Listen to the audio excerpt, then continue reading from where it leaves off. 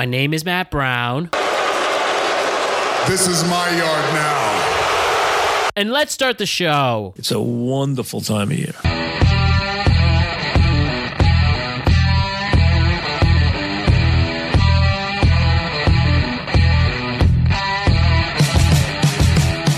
The world is a better place because you are here to join us. My name is Matt Brown, and I am the host of the Productive Conversations podcast. It is Thursday, March 31st, 2021, the Final Four and WrestleMania this weekend. I am so hyped, and we got to talk about it. But before we do, don't forget to like and subscribe to the Productive Conversations podcast on all podcasting platforms and YouTube. And don't forget to check out exclusive content regarding this show on productiveconversationspodcast.com. And don't forget to check us out in the world of social media. We're on Instagram at Productive Conversations Podcast. We're on Twitter at PodConvoPod. We're on TikTok at Productive Conversations. So what a weekend has been.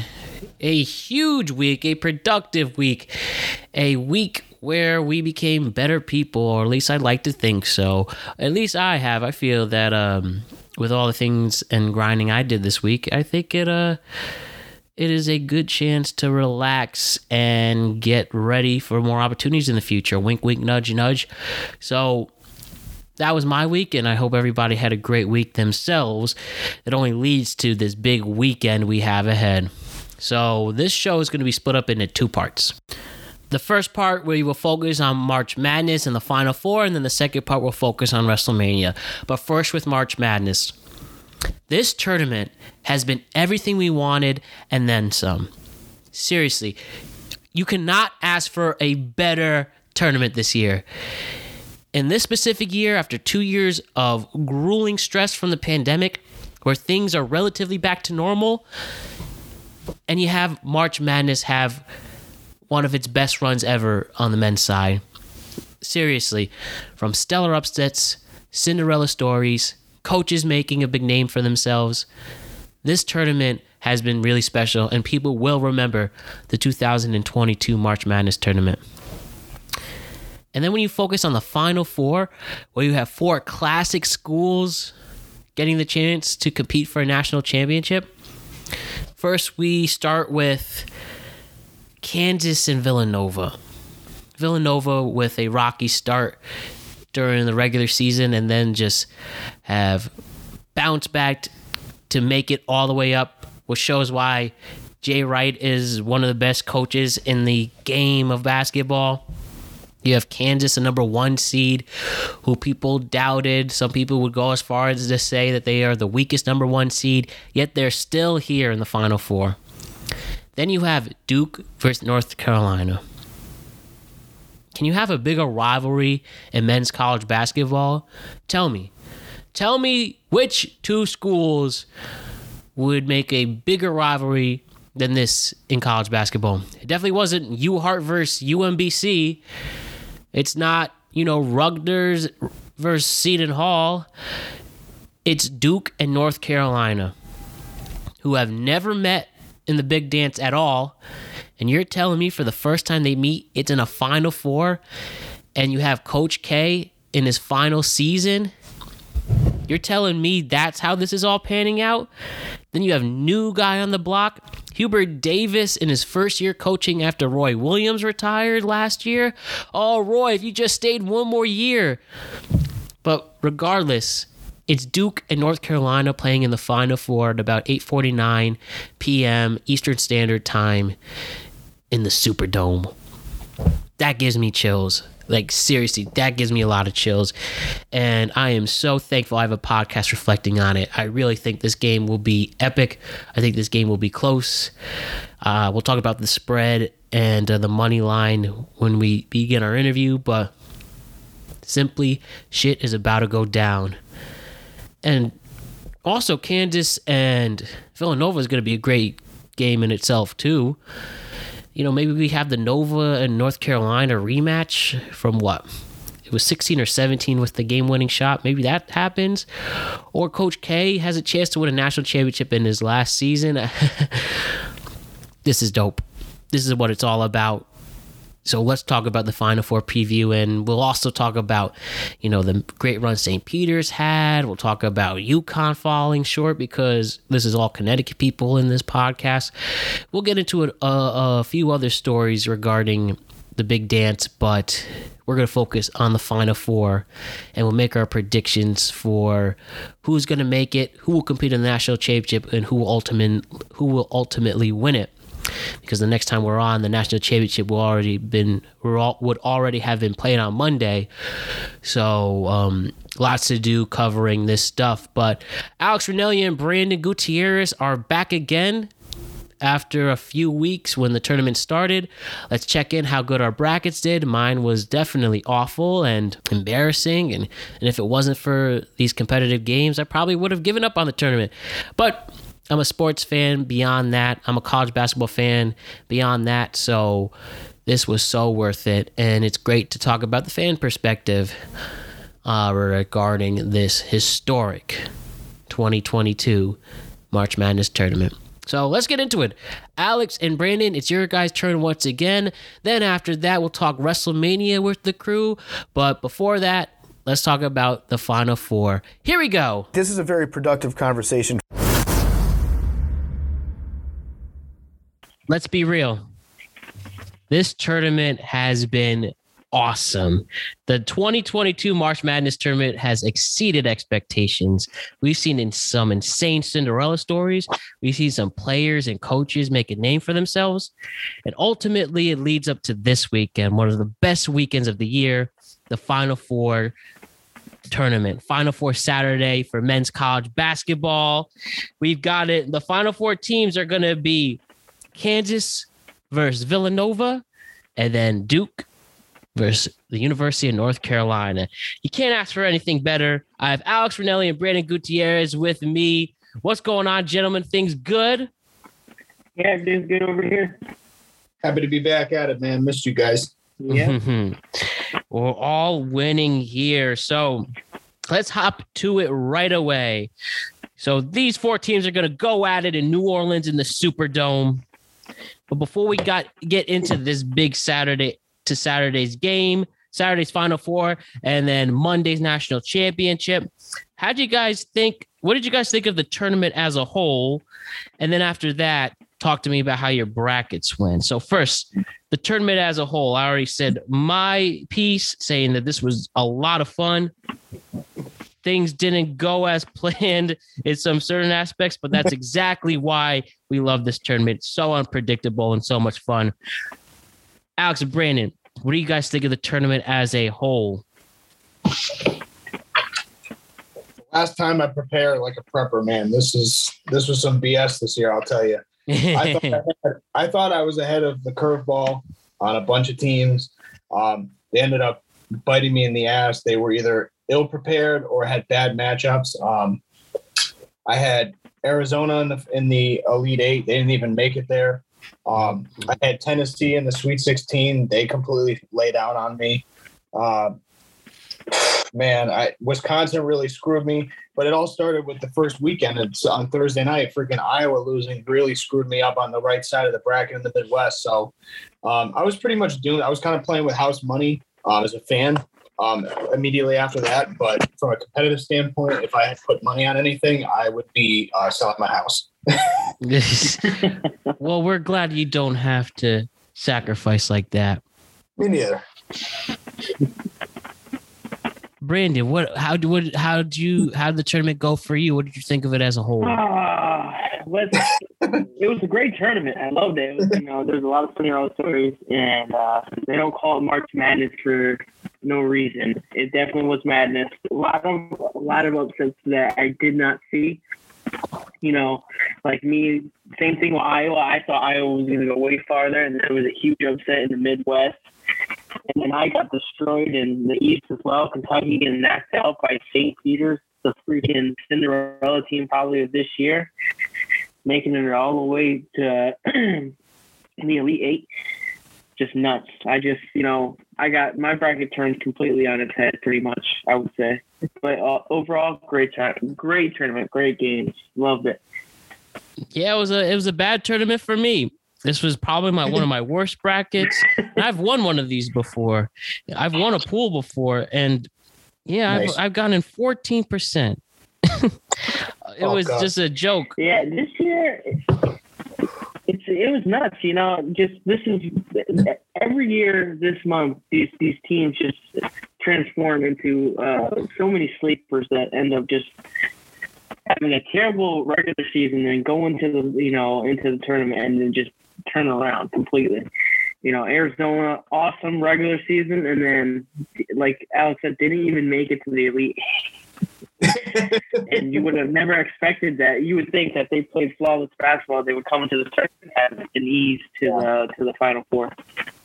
I think as fans, what we do, especially when we like prep really hardcore and we really get into it and passionate about it, is we kind of start to kind of walk that thin line between getting, upset happy and picking like the true blue bloods, the big brands that like are supposed to move on after the first weekend. And I think that I kind of fell into that problem on the round of 32 because I had teams like, Murray. I had like teams like Murray State going far. I had St. Mary's going far. I had a lot of teams that shouldn't have been there that I had there. And I think that we kind of fall in love after the first round and it gets us in trouble.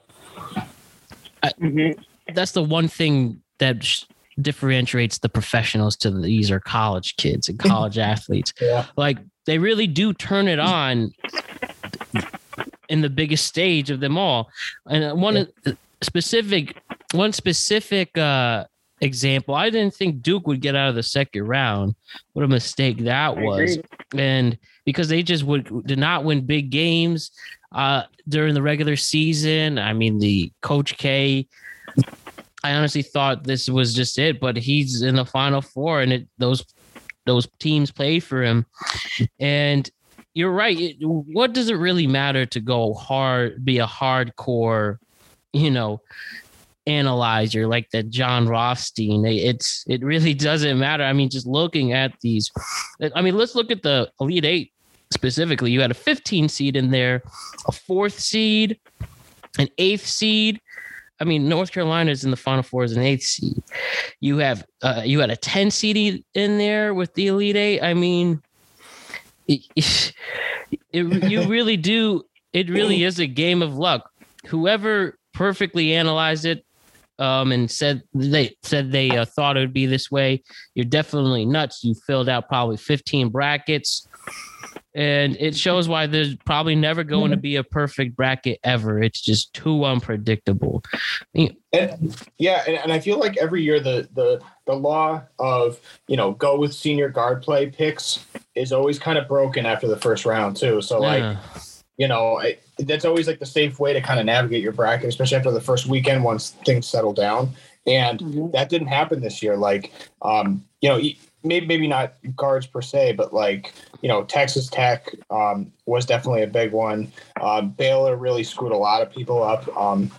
Teams like that had really, high prospects to take things a step further, and they kind of defied the rule of thumb this year, especially with picking senior guard driven and run teams. So I think that was definitely something that caught everybody off surprise. But I mean, you guys talked about the experts. It's like, Greeny and Billis and all them, like a lot of them had Arizona there. And I think that was a little bit of fool's gold. I think everybody got a little overexcited, including myself, seeing them beat UCLA towards the end of the season and thinking, oh, they're the best in that part of the bracket. They're an easy, clear number 1 seed, but they were fool's gold and they got a lot of people, I think. It is the wrong time to have a bad game in this tournament for some schools. And it's all about who wants it more, and it's all preparation from there. One of the probably the biggest story next to one of these Final Four matchups is definitely the St. Peter's Cinderella run from Jersey City's own. Campus is about a 5-minute drive from my apartment. And they drive it all the time, and who would have thought that was an Elite Eight school? What'd you guys think of their run? And at any point when they played on Sunday night, did you think they had a chance to upset UNC and make it to the Final Four as a 15 seed, and then they just lost by 20 anyways? I I was just talking about this with someone, and we were talking about St. Peter's, and what we found why St. Peter's was so good is there's so many guards. They have so many, like, ample amount of guards in that team, which made them so good in the guard play. Mm-hmm. I feel like when it came to UNC, they didn't have a chance. You know, we were talking about how they had great shooters on that St. Peter's team, great guards, but they had no down low court play, no really big guys and stuff like that. And that's where UNC kind of overpowered them. I think the forward on UNC, I think it's Bacot. Yeah, Bacot. He got like 22 rebounds. He was literally just getting every single board. And, you know, that just shows that guards can go so far, but you still need to have that traditional, you know, two big guys down low to kind of counteract. You know, you need that offensive play, that rebounds, stuff like that. And that's why I think they fell short. I think if they would have played like a different team in that position, they could have went further. But UNC they have such a nice balance of guards and forwards on that team that, you know, they didn't have enough firepower for that. Yeah, I couldn't agree more. I think, like, you know, the only big presence that St. Peter's had to speak of was Ndefo, and Dougie Buckets. No, I mean, look, Barstool's gonna be paying him in perpetuity for years to come. But no, Ndefo, like, I liked him. He was a monster in the tournament, and he played the best basketball at the right time. But eventually, it was just going to be too overwhelming with Bacot and Manek down there.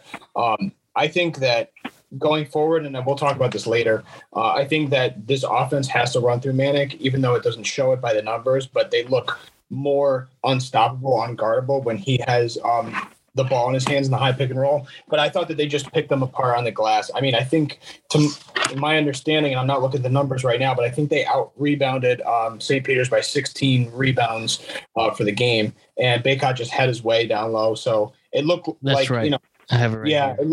It was 33 rebounds total to 49.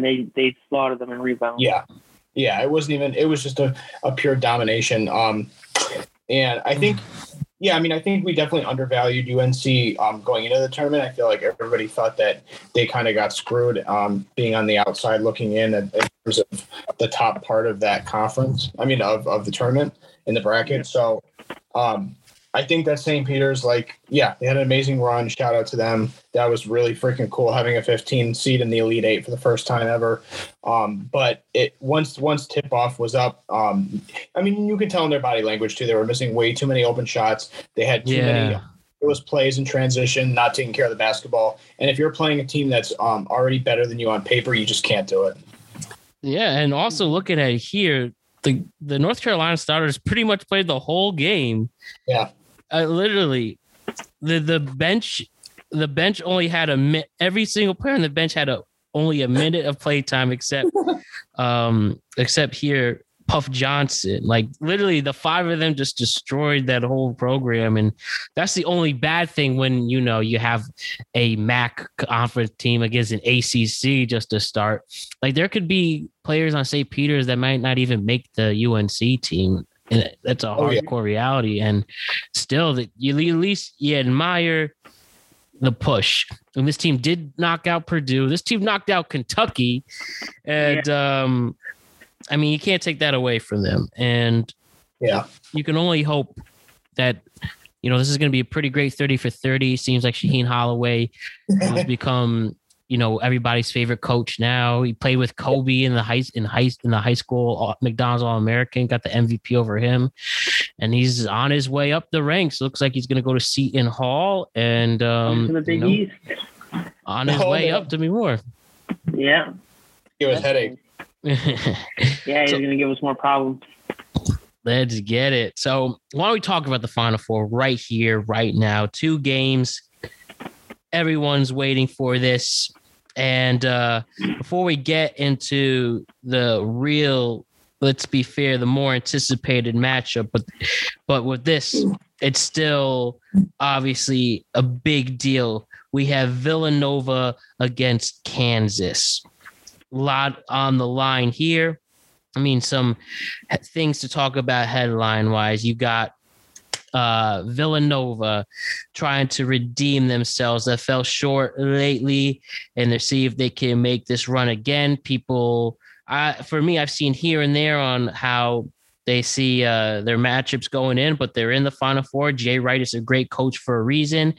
They are going to miss arguably one of their best players in guard Justin Moore, an NBA prospect. That is definitely a huge loss for the Wildcats. But right now, the line is that Kansas is a 4.5-point favorite. Kansas was a 1 seed that people didn't really give a lot of credit to. People think that they had the easier run to this Final Four, but they're still winning with exciting players. And whoops, my iPad just blanked out on me. But anyway, okay, here we go. But what do you think? So, any players like Agbadi and Dewan Harris Jr. and Jalen Wilson? Maybe the Jayhawks have something in them. But like I said, 4.5-point favorites right now. Where do we see this going? Do you think Villanova could get themselves in another national championship? Or do you see the Jayhawks returning to some type of glory as well? So both, this would be a great win for both schools and both programs, obviously. But who do you see making it to Monday night? You want to go first, Alex? You want me to? Oh, you can go ahead. I think if it comes down to it, whether I want to say it or not, I'm big against the Villanova fan base, but I think Villanova, they have a clutch factor to them, and I think they are going to take it. I think Kansas has proven to be a very good team. I think that I think they haven't shown me enough to be solidified saying that Kansas is going to win this next game based off the teams they played in the tournament. I think, yes, Villanova has a problem with Justin Moore being out, but I think they have the players to step up to make up for that, for Justin Moore being out. Do I think they're going to take it all? No, but I think they can make it to the championship. I think that with the coaching staff and all of them, I think they're going to clutch it out. I think it's going to be a close game. But I think the way they played Houston, and Houston being a bigger team and having great forwards, I think they can really do some damage against Kansas. Yeah, and people do like their starting five. People went as far as to say they are a 6-man team. And if they are as legit as you say, they really shouldn't have a problem even in Moore's absence. Alex, where do you see this matchup going in the Jayhawks and the Wildcats? Taking the opposite. I'm going the antithesis of Bill. Look, I fully believe that when healthy, Villanova can go toe-to-toe with Kansas, but this just feels like more of an aberration without Justin Moore. If they're going to win, I think that it's not improbable that they could keep this game close, but I think in order to do so, they can only win one way, which is slowing the tempo and having long offensive sets. Because when you only have 6 guys in your rotation, you got to make sure your guys are well rested and healthy, which they barely are. And you have to attack in the opportunities where you can get them. And they're not going to be able to do that with the length and talent that Kansas has in the perimeter, including McCormick in the center of the court as well. Now they do have certain things they can bank and hold their hat on. They got the free throw shooting best in the nation by far. They can choose to do a zone and one set on defense. I would probably advise to do that and have Gillespie take Remy Martin because he's been the hottest player for Kansas throughout the tournament. Gillespie, he's got to be the game changer. He's got to go for 30 in this game to keep it close, in my opinion. Jermaine Samuels has had a stunning, phenomenal series so far. 16-10 versus Houston, 22-7 against Michigan, 17-8 with OSU. Totally, definitely the glue guy in the center, and he's going to have a big game as well. But I just think that Kansas is just they just have an advantage everywhere else besides Gillespie. I think that I'm going to totally butcher his name, but Ajibaji, Ajibaji, he's a stud. As long as he has a clean game, doesn't turn the ball over, He can go He can go for 18-5 on any given day. And I think that the keys to victory really for Kansas. I mean, I barely see this game close, honestly, but they got to push the tempo and they got to dominate on the offensive glass and really just keep Nova away from the free throw line. And I think that they'll run away with this thing. But yeah, I mean, Kansas is a phenomenal team. Like I said, they're gonna rest on pace and tempo. That's how they blew Miami off the court in the second half last weekend. I think they're going to do the same to Nova unless they allow them not to and slow them down. But I have Kansas winning by 5, 76-71. I know the spread's 4 right now, and I think that the only way this is going to stay close is if Villanova starts to rack up the fouls on Kansas early in the first half and in the second half. I think that they have to slow the game down in order to even have a shot here. All right. And, one thing to also count, Jay Wright's a great coach for a reason. This would be his third championship. And I think he has those players in a good spot and really disciplines them. I think that should be accounted for. And like I said, they haven't been in the national championship since 18, trying to get in there.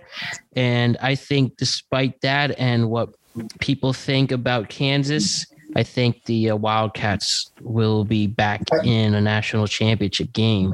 Matt, a feather in your cap there, because it's a good thing you brought it up with the coaches. We haven't talked about the coaching staffs. I think Jay Wright has won 4 out of 5 against Bill Self, if I understand it right. I'd have to look that up right now, but I could do that really quick. But it does sound about right. I think I saw that somewhere. Kansas has been just, for the sake of the recent future, they've not come out prepared and hot in games. So I think if Villanova is gonna have a chance here, they gotta punch first as well. What do you think, Go? Yeah, I think you're right. I think they have to come out of the game fast. I think really what's going to come down to is, like you say, Gillespie. Gillespie is going to be a key point as a point guard. He's going to really need to kind of be that player that drives the lanes to get that, force a double team onto him, to try to pass out maybe to Samuels or someone on the 3. I think Kansas's free throw shooting is lacking. I think the last game they were at 50%.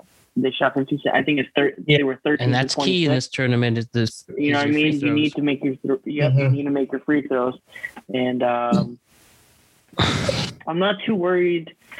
Other than that, I think that like I said, I really think it's gonna come down to that second quarter and pacing. Exactly like you said, Alex. I think if Kansas controls the pace of the game, that Villanova is going to have a hard time keeping up with them. But I think under pressure-wise, I think Villanova will keep up, and in the end. That's the thing is Kansas has bodies. I mean, they've got length and height everywhere on the floor, especially in their matchups. So I think the only way that this is going to stay close is if Villanova can, take the opportunities, getting to the basket, reducing the turnovers, playing a clean game in that respect, and hitting their free throws and really slowing the tempo down. You're right about that. I think Villanova definitely has to watch out for fouls. I think that's a big point. I don't think Villanova in the past hasn't been a huge team to be big in the foul category and being in foul trouble. I think one of the key things we really also need to look at is the depth of Kansas. That's another thing that worries me, is that Kansas can bench. Even if they pull their starters, they're still a great team and they can still score. So that's very worrying versus the Villanova bench is not. Villanova is more of like a 7-man team, like 7-player team. There's really 7 players that really make a difference. Behind those 7, there's not really any crazy talent that we can look onto when those 7 other players are on the bench.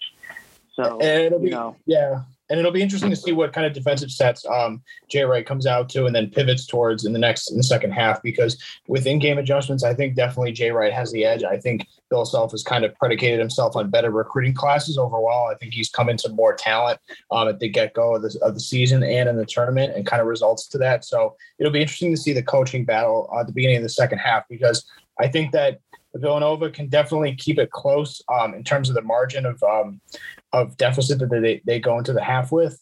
If they do run a box and one set with Gillespie on Remy Martin, because it kind of neutralizes their offense for Kansas. They're all about movement and motion and getting out on a break. So if they can come out and kind of disguise some things in the second half, I think it could give Kansas more issues than not. Definitely. Great insight from the both of you there. And the other game, a matchup that is as poetic as it can be. Not only one of the biggest rivalries in college sports, but one of the biggest rivalries in sports in general. Duke versus North Carolina, Saturday night at about 8:49 p.m. We're going to have these two go at it for the first time ever in the March Madness tournament. And look at the stakes on the line. Obviously, Coach K's final season. He makes it to the Final Four anyways. Can he cap off and get to a national championship one last time and ultimately win it? Or do we have the new kid on the block in Hubby Brown, new coach of UNC, his very first season? I mean, if only Roy Williams held on one more year, right? But besides that, you have this team that, despite all the obstacles they faced, getting a very low seed and not being taken seriously, even with a 28-9 record, they have gotten to this point with some stellar games throughout. I mean, there was a point people thought maybe Baylor was going to knock them out, but they stayed on. Impressive win against UCLA, and then obviously breaking America's hearts by knocking out the Peacocks. But this is great, guys. This is as good as it gets. The spread is a 4 points in Duke's favor. And yeah, where do we go, guys? This is just as cool as it gets. You can not be disappointed with how this turned out. With stars like Bacot versus Bichero and, Love and Moore Jr. on both sides. We're definitely seeing some future NBA draft picks in this. And this team, both teams who know how to score and play defense, this is going to be a lot of fun. Maybe it will just be a war of attrition. But I'm going to throw it to you guys. Where do we see this going?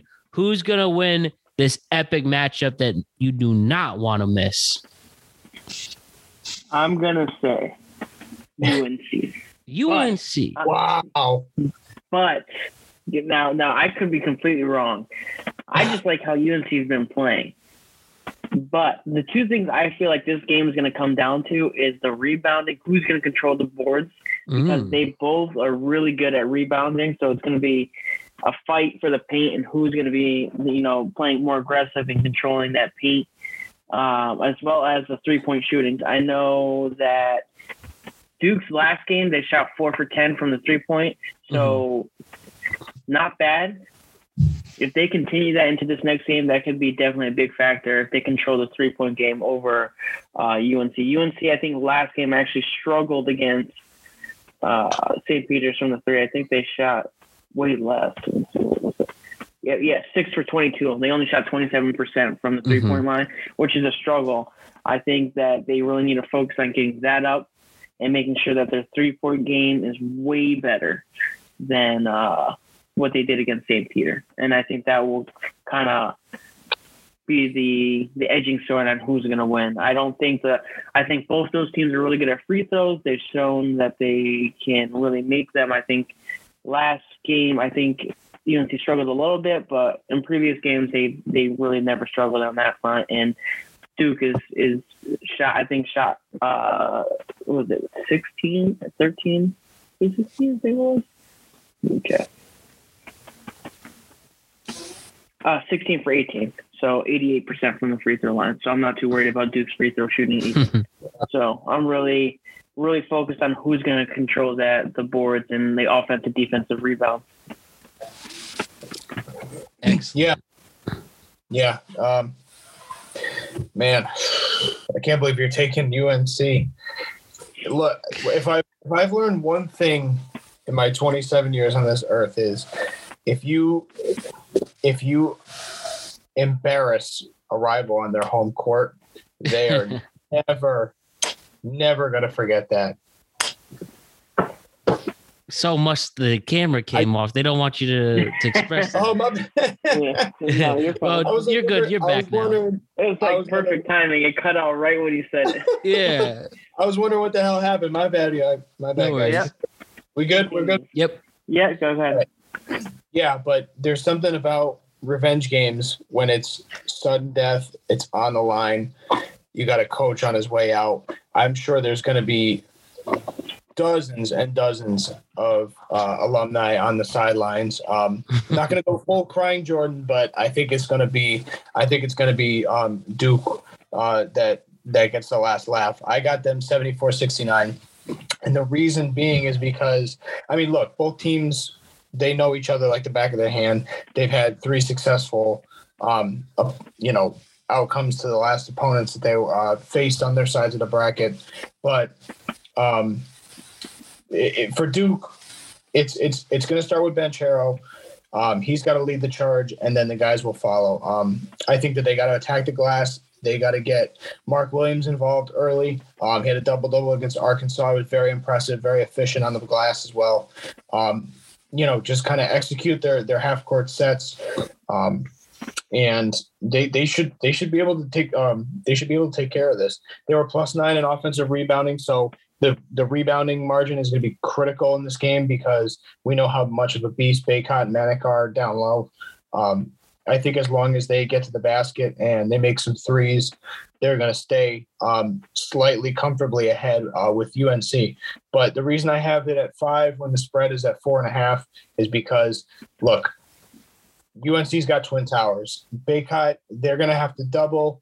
They're going to have to foul him hard. They're going to have to make him go to the line and get free throws. He was an absolute monster against St. Peter's, 20 and 22. 14 and 15 versus UCLA, 15 and 16 versus Baylor. I mean, this guy is Timmy D on steroids. Manek, like I alluded to earlier in our conversation, I think that he has to be the glue of the offense. Now, he's not a big assist guy, but he cleans up on the glass. I just think that high screen and roll, getting circulation on the perimeter, they have to run some trick plays against Duke. I think that he needs to be the glue guy that's going to have the offense running through him in this game. Just to keep Duke on their heels, to keep it close. But if they dominate the glass, they're going to keep it close. If they capitalize on their free throws when they get the chance, they're going to keep it close. If one of those guys gets in foul trouble, they could really have this game could get out of hand. But I like Duke by 5. And it's very hard for me to overstate.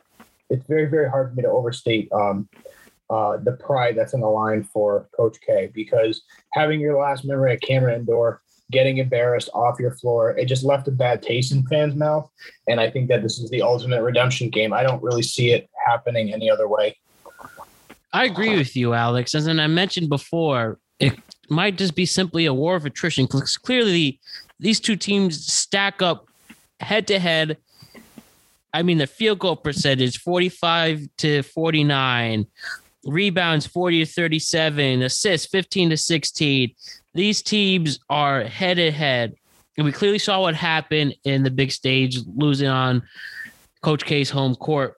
Not to repeat your point, but I think this literally comes down to a Hollywood moment where they can knock this team out. They have played. You can argue that they played tougher teams to get there, whether you want to talk about a Michigan State or Arkansas. People were fond of the Texas Tech was a huge win for Duke to pull off. People really liked what they were doing. So put this all together, I think at the end of the day, analysis aside, that Duke will ultimately pull it off.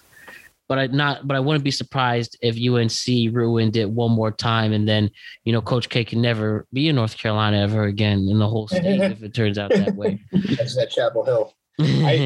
One other thing too, and the reason if I'm a guy on Hubert Davis's roster, or his coaching staff, is if I'm talking to him and I'm in his ear, the reason I want Manek with the ball running the offense is not necessarily because he's great at orchestrating an offense, but if you can pull Mark Williams and Wendell Moore out of the paint and get either one of them in foul trouble and start opening things up for cutters and easy points, I think that it could give Duke real troubles for the game. And to be honest, I mean, I have, immense respect for Coach K, but he's not necessarily the best second half adjustment kind of guy. So it'll be interesting to see what happens if one of those guys gets in foul trouble, and same with Bacot or Manic as well.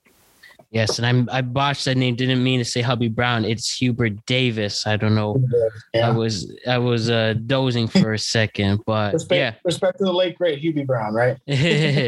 Definitely. But yeah, this is going to be a lot of fun. This, I think, people will, any sports fan who actually likes sports will take the time to tune into this. Oh, yeah. And let's see how it all unfolds, which brings us to Monday after the teams we talked about. Between the 4 teams, I said I expect Duke to win. I expect it to be a Duke and Villanova national championship. Alex, who you said Duke and did you say Duke and Kansas? For my picks, I have Duke and Kansas. Yep. And then Brandon, you had UNC and UNC and Villanova. UNC and Villanova. Great. So who do you guys in that matchup together, who do you expect to see as a national championship? I think at that point, Coach K, you got to win. That would be arguably the next in line as quote unquote the best college basketball coach who's been there since 2001 in Jay Wright. Wouldn't that be a passing of the torch? Now I got to beat you, but let Coach K get his 6th national championship. Jay Wright will be hungry again, and then he will be recognized as, the quote unquote GOAT of current college basketball coaches for the men's side right now. I think that would be pretty cool and another nice little story coming into this game. Definitely. Yeah.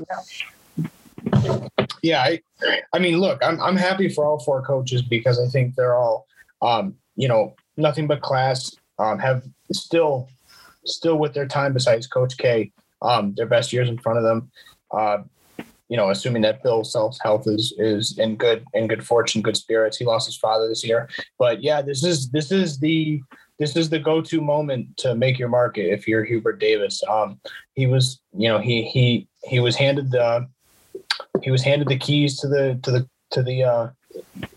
city from Roy Williams, and he's got all the right pieces in place. I think this is one of those situations where you want to be good situationally, you want to be sound and astute and on point with your second half adjustments, but let the guys play. Put the game in the hands of these players, because so far all throughout the tournament they've done nothing but dominate the competition. So I think this is a great opportunity for him to kind of lead by example with his intensity and his effort. I'm so happy for him. I don't want to keep spilling on about Hubert Davis, but I do like him in his future. Excellent stuff right there. What's up, Goo? Me? Oh, you guys think it, dude? I'm looking at UNC. I just think UNC has it. And they're gonna take it. I think they've shown resilience, and I think they have a solid team. I think they're gonna prove it. I think I have no disrespect to Duke and the coaching staff and all that. I think he's one of the greatest coaches of all time. I just think that they're a young roster. They made it through the tournament. I don't think they're going to be able to keep up with UNC. I think there's a lot that has to unfold for Duke to do to win the national championship. I think there's so many intangibles that I can't physically know what's going to happen, but I have a good feeling about UNC. Other than that, yeah, I have nothing really else to say other than that on that point. And Villanova, I really don't want them to win. Remember, I'm a UConn fan, big UConn fan, so I'm always against Villanova, even though Jay Wright has established to being one of the other best coaches in college basketball. And continues to prove it every year. I want to make something very clear before Matt takes the floor. I'm not talking myself into picking UNC or Villanova. I just think that they both have the coaching upper hand, especially in second half in-game adjustments, especially particularly Villanova, because UNC, like Hubert Davis is, slightly unproven, but he's had a great run so far. But enough double speak. I got Duke and Kansas. Go ahead, man. Duke and Kansas. Excellent. Well, all right. So you and I want to see the nope. So, okay, sorry. You and I want to see the Duke Blue Devils take it once and for all. Brady, you want to see the Tar Heels win it. So this will be a fun thing to pay attention to. But yeah, pretty much said everything we needed to. It's going to be a great weekend of college basketball, and we'll check in at the beginning part of the week and react to what took place. But besides that, thank you so much, Brady Gutierrez, Alex Ranelio, two of the best to ever do it when talking about college basketball. Have a great night, gentlemen, and thank you very much. Later, boys. Enjoy the game. Later. See ya. Put your motherfucking hands up for Brandon and Alex because they did such a great job. I appreciate you both. Thank you so much for your great coverage and thoughts on the Final Four. And let's see how this all unfolds. It's going to be really great. I am so hyped for this Saturday night. So let's focus on the second part of this podcast. This Saturday and this Sunday from Dallas, Texas at AT&T Stadium, we have WrestleMania 38. Oh my goodness, I hear the applause and fanfare from here. WrestleMania weekend is here. It is the Super Bowl for the wrestling fan, especially the WWE fan. And in this event, where I really think there'll be more mainstream appeal than usual, you have WrestleMania 38.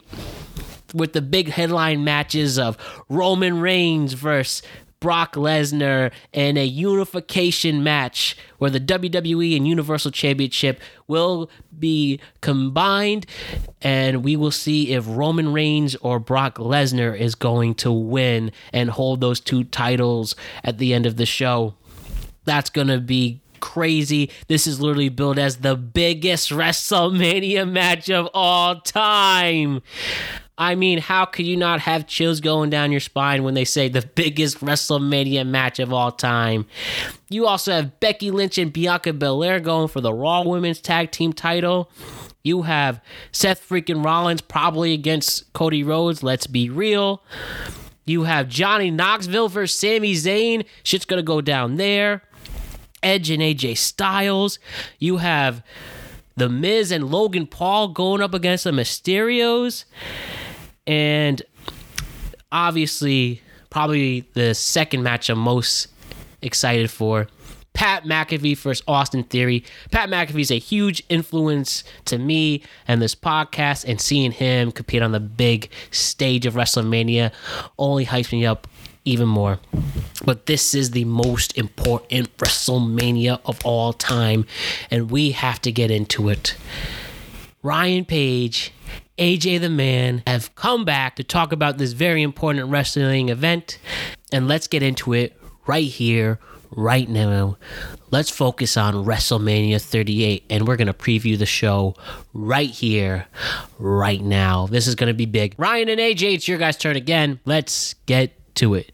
Here we go. It's a good conversation and productive conversation. This is the most important WrestleMania of all time. A WrestleMania that I think will get legitimate mainstream play. They will be memeing about it late Sunday night, early Monday morning. But this is really cool. A WrestleMania with a lot at stake, celebrity involvement, and just, pure awesomeness. Ryan Page, AJ the Man Fernandez is here. Gentlemen, how are we feeling about WrestleMania 38? Do we realize that this is the most important WrestleMania of all time? All time. And I barely know half the matches. should be stupendous, especially if you haven't watched this week's Raw. I was gonna say before this week's Raw, I don't even know if my boy Rollins even had a match. So, Yes. yeah, Jeez, thank God, right? I wonder what's gonna happen. Oh man, Actually, I have something to say about that, but we'll get to it. I'm sure. to that part of The the predictions. series. All right, cool. Well, like I said, we're here going each match by match. We're gonna go match by match, talk about all the historical significance that's on the line, the pizzazz and the meme culture. And we'll take it from there. And then don't forget to tune in on Tuesday to see our reactions from the big night as well. So from AT&T Stadium in Dallas, Texas, WrestleMania 38. And let's start with the biggest match of all. It is literally taglined as the biggest WrestleMania match of all time. Forget the Taker and Shawn Michaels and the Andre the Giant and Hulk Hogan, Stone Cold and The Rock. No, it took the 38th edition of this event to have the most important WrestleMania match of all time. Simply put, you have Universal Champion Roman Reigns going up against the WWE Champion Brock Lesnar. Winner takes all match to unify the titles. And I think for now, the title will be the WWE. What do we know? What is the official name? Did they say the official name of the title? I thought they were hinting at it. No, I mean, historically, when they've done this, they've done it a couple of ways. Usually it's with the WWE and the World Heavyweight title, and they often don't call it the WWE World Heavyweight title. Typically, they don't get rid of the WWE title moniker because, WWE is the name of their company. However, both of these championships do already say WWE. So it could go either way. So I'm leaning toward them just calling it the WWE title. Again, Yeah, I'm feeling the same way. Yeah, but I think WWE Championship. But in this particular case, it could go WWE Universal title just because they both do say the name of the company. Whereas every other time this has happened, only one of the championships said the name of the company in its name. So that's why they always went with WWE. So I don't actually know what they're going to call it. Probably they often have the winner. They just call it that title. So yeah, usually when this happens, the WWE champion wins the match. And they call it the WWE championship after that. I don't know if they're going to do that this time. I doubt it. So those are two kind of historical things I've noticed. Usually the WWE champion wins so they can keep the title that the person who won was holding. And usually it's the WWE World Heavyweight Championship, but the World Heavyweight title is already merged with the WWE title at this point. So I don't know what they're going to call it. It's just like a cell. It just keeps absorbing world titles. So red versus blue will make the black title again. But bottom line, this really is a significant match. Lesnar Reigns. This is the third time we've seen this rivalry take it to the main event. I think the build for this match is actually pretty entertaining, and including the Raw you were talking about. Both guys made promos on Raw, and various things on the line. I think is just the dominance of these two superstars, and Reigns is on a 500+ day undefeated streak. That's a lot that goes. That's in insane. Yeah, he's on fire recently. Yeah, but I'd like to hear your guys' thoughts. How you feeling about this match? Before you give me the actual prediction on who you think will actually win, how do you feel about this match in general?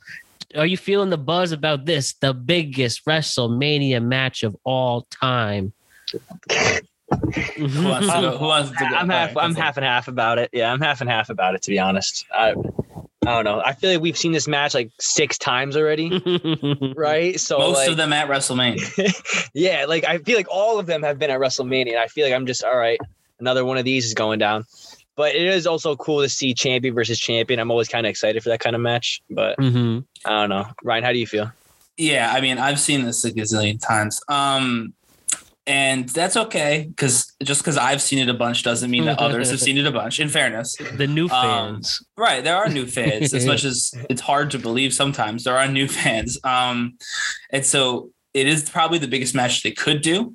The two biggest stars in their company, like probably, no, not even. I can't even think of anyone who would really be close besides maybe Edge, but that just literally happened last year. So, I think that this is definitely the biggest match they can do.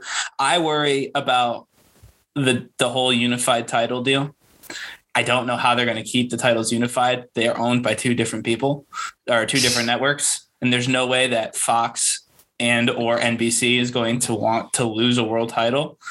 They want to be able to market their own people. So I worry that they're going to immediately destroy the stakes that they've created by reintroducing a new title or an old title from the past and being like, and now this is the Raw title. And I mean, I'm hopeful that they don't. I personally like having the brand split with two different world champions, the whole 9 yards. It's not usually done well, but it has the potential to get more people on television. And I'd rather they have the potential and squander it than completely write it out of their books entirely. But I don't know. I'm just nervous that because that's the problem for me. That's the big stakes in the match. Again, if you're a new fan, then yes, this is two people who are clearly at the very top going against one another. And that's really all you need to be sold on this. If you've seen this before, like I know I have and Matt has and AJ has, then yeah, I guess the Paul Heyman thing might be kind of interesting, but not really. The winner gets Paul Heyman. Custody of Paul Heyman ladder match. But that's not like they've kind of already finished that. Paul Heyman is basically turned on everybody twice or three times now, basically. So we know what's going to happen. He's going to turn on whoever loses, and that's just that. He's going to be with whoever wins, and that's just who Paul Heyman is. And so that's not really all that interesting. And then if they get rid of this whole title split, you know, especially if they do it literally the Raw after Mania, and I could totally see them doing it the Raw after Mania, then there was no point to the match. So hopefully they don't do that. But in terms of like the actual like match, it should be very good. Their matches have actually all been very good, even when everybody hated both of them. They've done this match where everyone hated both people. So it is nice that, you know, everyone genuinely likes both Roman Reigns and Brock Lesnar. You know what I mean by likes. I know they boo Roman Reigns. He's the bad guy, but everyone seems to be entertained by both of these people right now. Right. Cowboy Lesnar. Right. Cowboy Lesnar and Thanos. Yeah. Thanos Reigns and Cowboy Lesnar. Acknowledge me. And we've seen this match where everybody hated both of them. So at the very minimum, the crowd will be into it. And even when they were both hated, they put on a good match. So it'll be good to watch. I'm worried about, I'm interested in this whole championship unification thing. And if they ununify it immediately or come up with some weird finish where the title doesn't get unified, then I feel like that would be very disappointing. And I'm just worried because I could totally see it happening. But I do think the wrestling will be good. Definitely. Now, in terms of who do you think could actually come out on top with this? For me, I think Roman Reigns should get the honors and Lesnar do the honors for him. I think this obviously solidifies his God mode that he proclaims, but it solidifies a legit... I mean, it's hard to say legendary. He's really been on the main scene for 5 years, but I mean, he really will make his mark. This will be a real shining star and finally beating someone he's lost twice to in this main event scenario. Well, technically once, but you know what I mean. He has had a hard time beating him. I think if you give it to Lesnar, who's won everything, I mean, he took the streak away from The Undertaker. Who else could you go up against? I feel he's done enough, and I like Lesnar, and especially this laid-back Cowboy Lesnar who'll go on Pat McAfee. But I just think for the company moving forward, this would be the move. And then the other aspect of it, I'll discuss right after I hear your predictions on the results. So how do you think this match could actually go? And I will be legitimately pissed if Lesnar wins again. I mean, I feel like you need some like real triumphing moment, but this would be the first time since like the 5th grade that I was legitimately offended by the result of a match. Anyways, that's how I see it. What do you guys think of the result or where this is going? It's interesting that you said what you said about how Roman will have, make his mark because, I mean, let's be honest, Roman Reigns is already the number 1 or 2 guy, depending on if you're a fan of Roman or Brock Lesnar. Yeah. I could totally see Roman Reigns winning. I think for a lot of reasons that makes more sense. It's also my prediction, by the way. But I have a little asterisk next to this prediction. I have that for a few of them because it's going on the last night. So it's the Sunday, which in fairness, Roman Reigns won the main event last year on Sunday. But to have the bad guy win in the main event of WrestleMania, like the Sunday WrestleMania, that's not typically what they do. It's not. And Brock has been pretty entertaining. As you pointed out, this Cowboy Brock is different. It's not the same thing. Yeah, he did a whole promo by himself yesterday. Yeah, I would argue that Roman has not changed as much since last year as Brock has.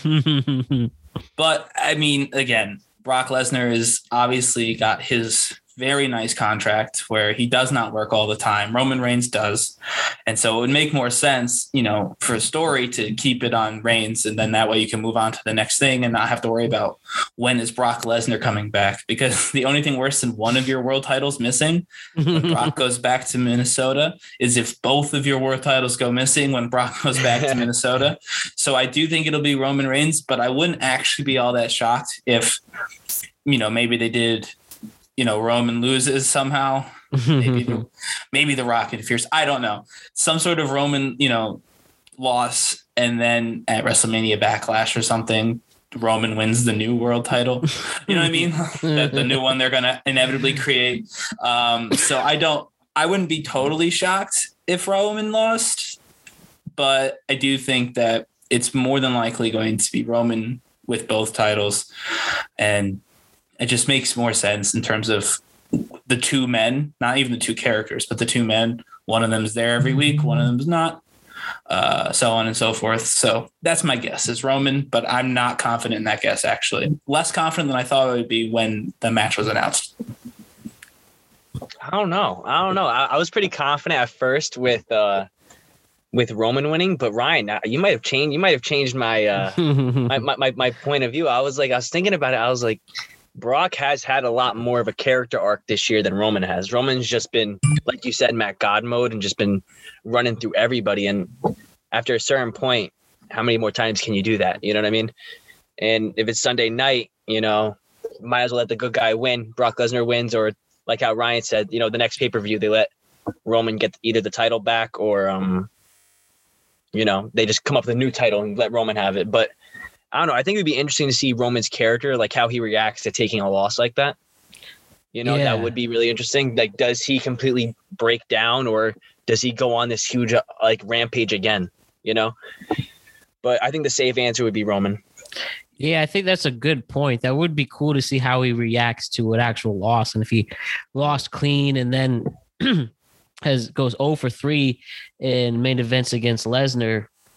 I think that'd be a cool point, but I guess the other elephant in the room regarding this match, a rumor that has been on for years now, is The Rock, and if he has a chance to go up against his cousin Roman Reigns one last time for a quote-unquote true retirement match. As they look right here, Dwayne Johnson turns 50 years old in about 6 weeks. Does he have one final match? He's as hot as ever. Next year's WrestleMania will be in SoFi Stadium in LA, where the Super Bowl was, where The Rock essentially opened the Super Bowl, doing a crazy promo.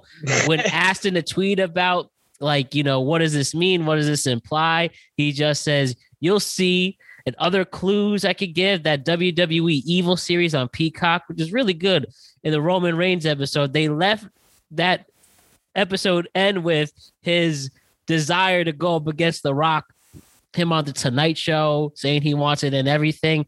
So I really think there is a great chance if Roman Reigns goes out on top on the same place where Ezekiel Elliott and Tony Romo failed, but he's on top of that Cowboy Stadium. And you hear, if you smell what The Rock's cooking, and they'll be crazy and sad, like how AJ's 49ers ended their season earlier this year. But also, as I was saying, you hear The Rock's music go down. They do the stare down Twitter will stop like they did with the slap heard around the world with The Rock, with Chris Rock and Will Smith. I just think that was nice. That was nice. You're just asking for a cool moment if they could pull it off.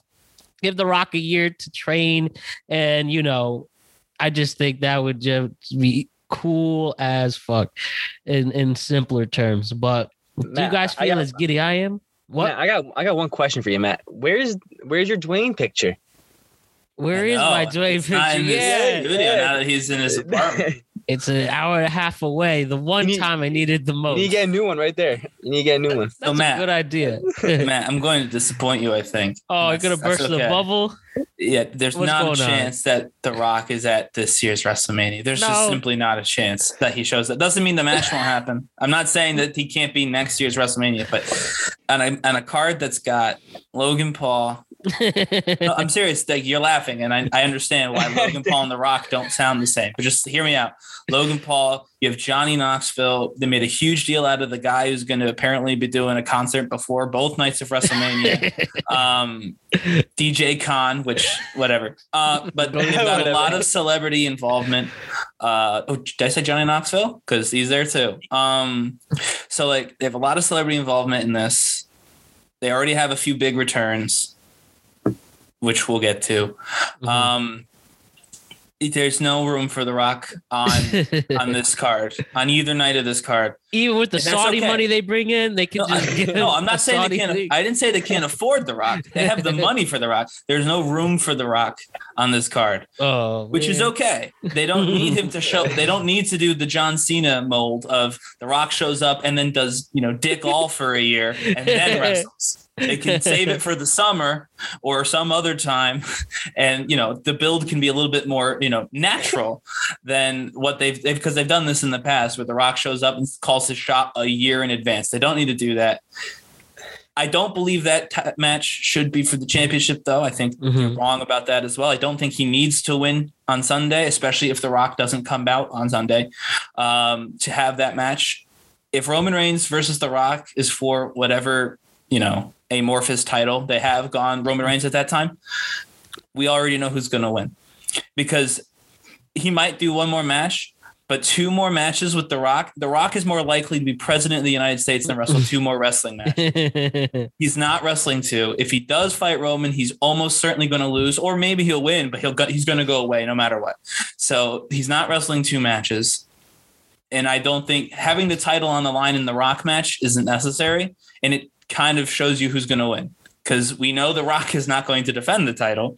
So unless they want to retire the fake title that they create after they unify the titles, maybe that's what they'll do. They'll create a fake title. Right. Just for The Rock to take it and retire with it. But that would be nonsense. So I think that Roman will lose before he faces The Rock. I think that redemption story that AJ was talking about is exactly how you get to Roman versus The Rock. After Roman hits his bottom, he trips up finally. He's no longer in God mode. He doesn't take it well, probably. And then The Rock shows up and says, you're no longer in God mode. You're no longer the chief of my tribe. And then they have a fight to prove it. That's what I think will probably happen, but I don't think any of that's going to get set up at Mania. I think they're going to resist the urge because they have so much else going on right now. Look at that face. I know. They're just going to tell the story that they've started. The Rock has not appeared in any part of this story. It would be insane for The Rock to show up instantly after the story ends. I think they're going to let this story breathe for a minute. Let Roman go back to doing some, more character stuff because he hasn't done a lot of that in the last year. He's just been building to a Lesnar match for almost 8 months now. Yeah, right. That SummerSlam when he came out. Yeah, no, seriously. They've been doing this for 8 months, and then COVID derailed it, and then they still found a way to get there. Oh, yeah, that's right. So for day one. So they were gonna literally do this very match. Yes, this match was supposed to already happen. It's been 8 months to try and to tell this story, to try and jam a brand new story on the back of this, and then wait a year to pay that one off. That takes up so much Roman time. But basically, Roman gets one story a year. And that's all he has. So I think that they're not going to do that. Not at me. Okay. I think they're going to do the match. I think that that's a safe bet, but I just don't think that they're going to set it up. So if you're watching Mania for a Rock appearance, you should probably. But also the Chris Rock thing. If Corey Graves doesn't slap the taste out of Byron Saxton's mouth for making fun of Carmella, then I don't even know why we're here. He said the line on commentary last night when Byron said something about Carmella. I actually missed "Get my wife's name out your mouth." He didn't obviously swear, really but he said it. Yeah. So if he doesn't stand up and slap one of the other commentators, it's going to be Byron, because obviously, then I don't even know what we're doing. That has to happen. Clearly, that's a perfect opportunity there. Oh man, you feel the same way, AJ? You just sorry. I'm sorry, Matt. When Ryan was talking about how like every possibility on why The Rock is not going to be there, your face got angrier and angrier. And they are fair points, though. You even brought up the Saudi money. You're like, you think you can't afford him? You think you can't afford Dwayne? I'm on the same boat as Ryan, though. Honestly, I don't think The Rock's showing up. I mean, I think he's too busy promoting the Black Adam. You know? Yeah, he has to get ready for Black Adam. That'll be he's too busy being a superhero. The tie-in for the Roman Rock match to promote Black Adam. But I'm telling you right now, the next podcast, if Dwayne does show up, I already know you're going crazy. You are going crazy. Oh, but yeah. At the same time, yeah, I also agree with Ryan with Roman needs a couple more storylines. I think he's a top dog of WWE, so I think he just needs to see a little bit more fresh storylines. Oh, word. No, you're for real on that. And bottom line, as you said, Ryan, this has built as long as it can be, and all you can hope for is that this is just a satisfying match, no matter how it ends. And I really think these guys are at their peak of their powers, and we're going to get something interesting. We really will. And then we'll go start the road to next year's WrestleMania. So one thing I said before this that we'll go one by one. I'll actually just start with night one, because it's night two, in my opinion, is just way more interesting than night one. So why don't we just go through night one and then night two, if that's cool? Let's do it. Sounds good. And so with night one, and this sucks because they're going against the Final Four. And I mean, it's going to be hard. I'll figure out how to do it, but Duke in North Carolina is at 9:00 at the peak of this. So this is going to be, they got to think of something to we know where the Drew McIntyre and Happy Corbin match is going to start. Excuse me.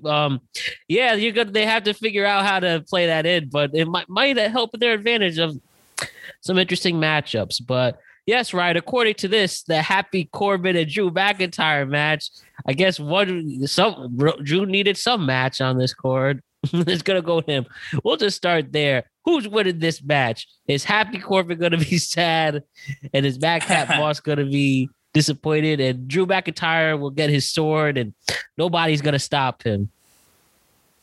I mean, yeah, probably something ridiculous like that. Apparently last night on Raw, they said that Happy Corbin is undefeated since changing his luck in Las Vegas. That's, by the way, exactly how they said it. Then they proceeded to have him lose in a handicap match against Drew. So it was Drew and Madcap versus Happy Corbin and Madcap versus Drew, and Drew pinned Madcap. So I guess they're going to pretend that he's undefeated still. Didn't count because they pinned the other guy.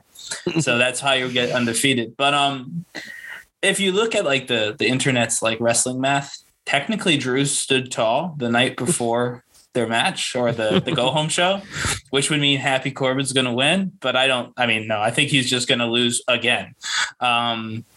Yeah, because Drew needed something. This is something I didn't realize. I'd like the 9:00 start time for the basketball game. That's probably exactly why this, and there's one other match, and I'll point it out when we get to it, was added to the card.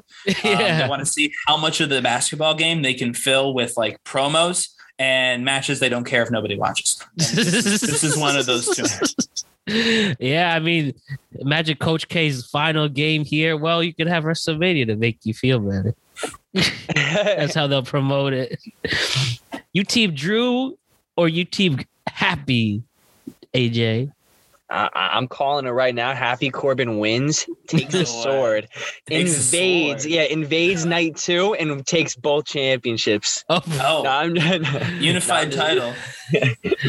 I knew. I think it's kind of sad how Drew from last year's WrestleMania to this year's WrestleMania, what position he's in on this card. So I call Drew winning, but they got to do something with him. They built him up to be like a top dog, and then there goes that. Yeah, the only good news is they're going to do a make-believe title probably, and maybe he'll win that one. Give him the 24/7. Yes, well, I mean a little more believable than that. A little less make-believe than the current 24/7 championship, but with the history of Rob Gronkowski, 24/7 title for sure going to happen during the Final Four games. Oh man, I'm kind of trying to guess who do you think the other is going to be matches that are going to go in the Final Four. Okay. Is it the Usos and Shinsuke and Rick Boogs? It is not.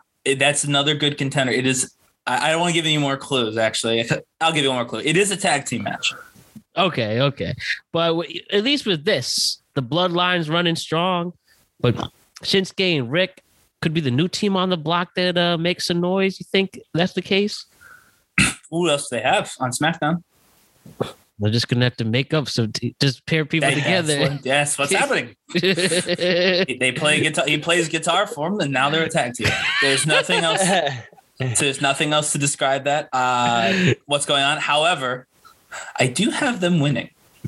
Really? In my predictions. Yes, I do. Rick Boogs got like 180 minutes in the Royal Rumble for some reason. And I think the Usos are going to fail when Roman succeeds. So Roman can be an absolute prick to the Usos for like 4 weeks straight. I think we probably get y'all Jimmy, losers in this family. Right. We get Jimmy and Jay at some point, not in the near future. This is to set it up before we get The Rock. He's going to run back those awesome matches with Jay. He's probably going to squash Jimmy at once. And that's going to be right before. When that happens, that's how you'll know, Matt, that The Rock, if he hasn't already appeared, is waiting in the grass, okay? Waiting in the tall grass for Roman Reigns. And I think that would be waiting next to The Rock. Holding his hand. But I think that's probably what's going to go down. They're going to lose, obviously, to see a lot in Rick Boogs. Shinsuke's always talented. And it gives Roman a new character point. Or kind of an old one that he's sort of moved on from, but gives him a new character of I hate my cousins, which is perfect because his next big feud will probably be with his cousin. So I think that's setting that up.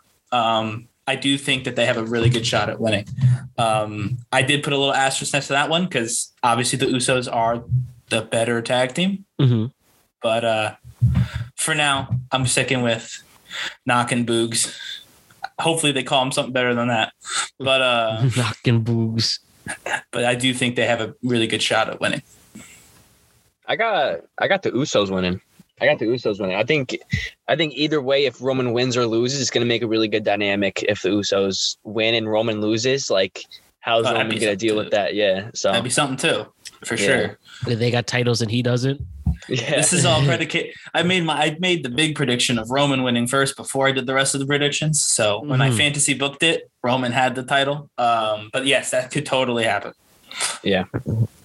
Or they could all have the title and nothing changes, which probably most realistically what's going to happen. Yeah. Mm-hmm. Hear that. I'm also going to go with the Usos because I just think it'd be better their characters to be pricks who hold titles for now. So why don't we focus on the women really quick? So both women's titles as of now are on night 1. So we'll start with the Charlotte Flair and Ronda Rousey. This match that I don't think has had as much build as I thought it would be, but obviously still a big deal one way or the other. Do we think this legend in the UFC, can she defeat the legend of women's WWE in the last decade in this cross between two big deal wrestlers? She sure can. You say Ronda Rousey's winning it, Royal Rumble winner? Ryan? Yeah. I mean, we know Charlotte Flair is one of my favorite professional wrestlers ever. which does not endear me to other wrestling fans, but I digress. Charlotte Flair is one of the best. She's absolutely one of my favorites. But, I mean, you don't bring Ronda Rousey back to lose to anyone, but certainly not someone who really gets nothing out of beating her. I mean, Charlotte Flair's not going to be a bigger deal for beating Ronda Rousey at all. You know, like a Bianca or someone, Rhea, yeah, fine. That makes sense to put them over big by getting Ronda one more match. But if Ronda's back and fighting Charlotte, Charlotte doesn't need to beat Ronda. Charlotte doesn't need to beat anyone. So, yeah, no, Ronda's clearly going to win. And that'll be good because Fox is probably losing their world title. So at least they get Ronda Rousey. Even for their TV show. Yeah, I agree with you. I think it's pretty easy. You don't bring Ronda Rousey back, make her win the entire Royal Rumble just for her to lose to Charlotte. Because I don't think Charlotte gets a lot out of this. So I think this one's pretty easy too. Go Ronda. Get some love with there. Let's go. I just Ronda. hope the match is good. I just really want it to be a good match. I've loved pretty much all of the Charlotte Flair matches, even the kind of boring ones. And I'm nervous that, Ronda's been out for a little while. She has not had a heck of a lot of matches. She looked pretty good in the Saudi show. So hopefully I'm just, it's like a little nervousness in my stomach and not like, but I'm very nervous that this one's not going to live up to expectations. Yeah, like I said, maybe that's with the lack of build and whatever, but one way or the other, we're going to see if Ronda holds the gold in the WWE. Yeah, I wonder why it doesn't have a lot of build. She's just not around. Yeah. She was promoting that appearance on the USA show. Yeah, 911. She is such a terrible actor. I've never seen anything she's done as good. She's awful in the Fast and Furious. She was god awful in the Entourage movie, as if that was gonna, change things. Charlotte Flair is a bit of an actress herself. She's in all of those Cricket Wireless commercials. Maybe that could be that could be the feud. That's the meta feud in my head. Actress. Yeah, it's two actresses going for it. Who's worse? There's definitely Ronda Rousey. Just terrible actor. My God. Matt's like, I got my money on Ronda. Seriously. You also have the New Day going against Sheamus and Ridge Holland with And you Butch. Found it. You found the other Final Four tag team match. They're gonna stretch that one out to see who could go. Yeah, with any luck, they'll beat Butch so bad he shows up back at NXT with his old name and just pretends the whole thing was a fever dream. Oh, yes, with Pete Dunne, somebody who's gotten so much love, now he's Butch. Yeah. Isn't that just enough bullshit? That upsets me. Vince McMahon must have just watched Peaky Blinders for the first time, and so that's what happened there.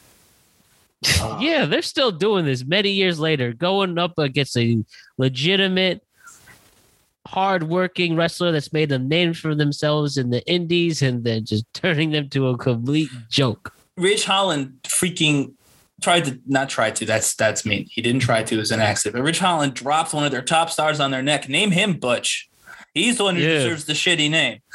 Yeah. We're going to punish anybody here. It should be Ridge Holland, and we shouldn't punish anybody. It was an accident. But still, Pete Dunne does not need to be Butch. It doesn't make sense. It was actually worse than when they changed Walter's name to Gunther for some reason. Because at least that was still NXT. They have a chance to correct it when he gets his main roster call up. But I couldn't believe it when they said Butch, and then they showed him. And I was like, one, he looks so small with that stupid hat on. And two, Butch, no last name. Like, even just give him a last name. And then they tried to be Butch like McPherson or something. It's something. And then Sheamus was all, you know him by a different name, but we call him Butch. Why can't we all just call him by Pete Dunne? Why do we have to call him Butch? Because you call him Butch. Yeah, you call him Butch. You can call him Butch, but can the rest of us continue to call him Pete Dunne? But WWE seems to be on Sheamus' side of that argument. So I guess, that's it. Yeah, I'm not. That's that indeed. Also, New Day's going to win because, Ridge Holland dropped Big E on his fucking neck. So I think the New Day's got that one pretty well in hand. Yeah, so I agree with you. The next one you have Rey Mysterio and Dominic Mysterio versus The Miz and Logan Paul. Can Lucha Logan pull this off as Dominic wants to gain his respect to get his mask? But yeah, Lucha Logan just hops right in there. Is this a parallel to, something else politically? Or social? Is this social commentary on what? People trying to break the traditions of the Latino, and you just have a white person go in. I mean, yes, you could make you can make a very good parallel. That's not what they were doing, but that was not their intent. But you could make it if you wanted to add a little extra layer to the story. But they just said, "Look at Logan Paul; he's got a silly mask on." That was mostly what they were going for. There's some woke person on Twitter gonna figure out that argument there, perhaps. But yeah, Logan Paul and the Miz, legit trolls going up against the legendary family. Is there anything to this, or should we just laugh at Lucha Logan's just doing cartwheels with the mask and then pissing off the Mysterios? Matt, we're gonna go out of order here, Matt. Who do you think is gonna win this match? Me? I think clearly the Mysterios have to overcome the trolls of the Miz and Logan Paul. You think that WWE brought in a real life celebrity? And I mean, let's be honest. He's actually one of the bigger celebrities they've ever had. Of course. You think they brought in a real life celebrity to lose a wrestling match? Well, they did let him get Stone Cold Stunnered by Kevin Owens. They didn't have to do that last year. Yeah, but he was on Kevin Owens' team until that happened, and Kevin Owens won the match. No, I really do think they'll just somehow convince, maybe with the Saudi money of Logan Paul, hey, just fall down there. I also do, but this is the last one on night one that I have that little asterisk next to, I believe. Let me see. 1, 2. Oh no, there's another one. I just didn't. We just haven't talked about it yet. So yeah, it's one of the 3 that I have the asterisk next to on night. What's it called? On night one, because it does seem very out of WWE's character to hire or to bring in Logan Paul or anyone really and have them lose the match. I know Miz will be there, and Miz will undeniably probably be the one who does get pinned if they do lose the match. But I do think that that's a little out of character for them, and I wouldn't be totally surprised if they just pinned Dom and then, figure out a story from there. Interesting. Very interesting. I think I agree with you. I think the Mysterios win, but I hope I just want to see one thing. I want to see Logan oversell every single punch, every single kick. All the 619s. Yeah. I hope happens for Matt. I hope Matt just goes, I hope The Rock is there, but not for Roman. I hope he's there for this match. Yeah, I hope he's there for rock bottom Logan Paul. Yeah. I hope they waste Rock just for this match, that he comes out and rock bottoms Logan Paul. I still think that would be epic. Any chance that Jake Paul comes out offering boxing matches of people? Let's have Jake Paul come and ruin the match. Just because. I don't think so. They're going to save Jake Paul for something else? He'll be in the crowd. Not going to do it. Jake Paul's a real fighter now. I should actually, not air quotes. I've defended Jake Paul a lot. And Matt knows, because there's always been on his podcast. So I'm not even trying to be rude. But no, in all seriousness, Jake Paul is trying to be a real fighter. And so showing up in WWE, not a good way to do that. Until he loses. Like how Ronda Rousey. You have to lose your big match. Right. Once someone knocks him out, then, it's all, I need that money back. For grabs. Yeah. But for now, if he's trying to build legitimacy in boxing, and it looks like he is trying to build some legitimacy in boxing, he should stay away from WWE. All right. So then you're going to have Becky Lynch and Bianca Belair, where we almost saw an intense moment of the cutting of Bianca Belair's hair, but I guess that didn't happen. Be careful with scissors. But a legitimate match that also has grown since SummerSlam. We obviously have Bianca Belair just there. Here comes Becky Lynch. You're just gonna drop the title to her. There you go, with that heel turn, and now she can obviously avenge that with a WrestleMania win and go back to back. Can she? I think it's serious. I think she literally can. It would be best for the character. I'd like to see the change there. Would it? The Becky heel turn. But it is badass, but I don't know. But I do think that Bianca Belair should come out on top with this. I think it would be a more endearing story.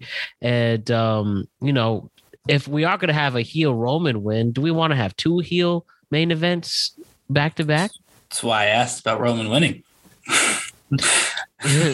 Well, Roman has to win the first one. That's more important. I watched Raw last night and changed my answer. All right, I was with you 100%. Again, Roman's going to win. Bianca ends the first night. Everyone, especially me, went absolutely bananas when she won the main event last year, and now she avenges that loss to Becky. All the good stuff, and then they started introducing the whole haircut thing. And this is the second time. And then 3 weeks ago, they had the whole, she beat Becky with her hair. They brought the hair in early. It wasn't just like a special spot like last year. Last year, the hair was a special spot.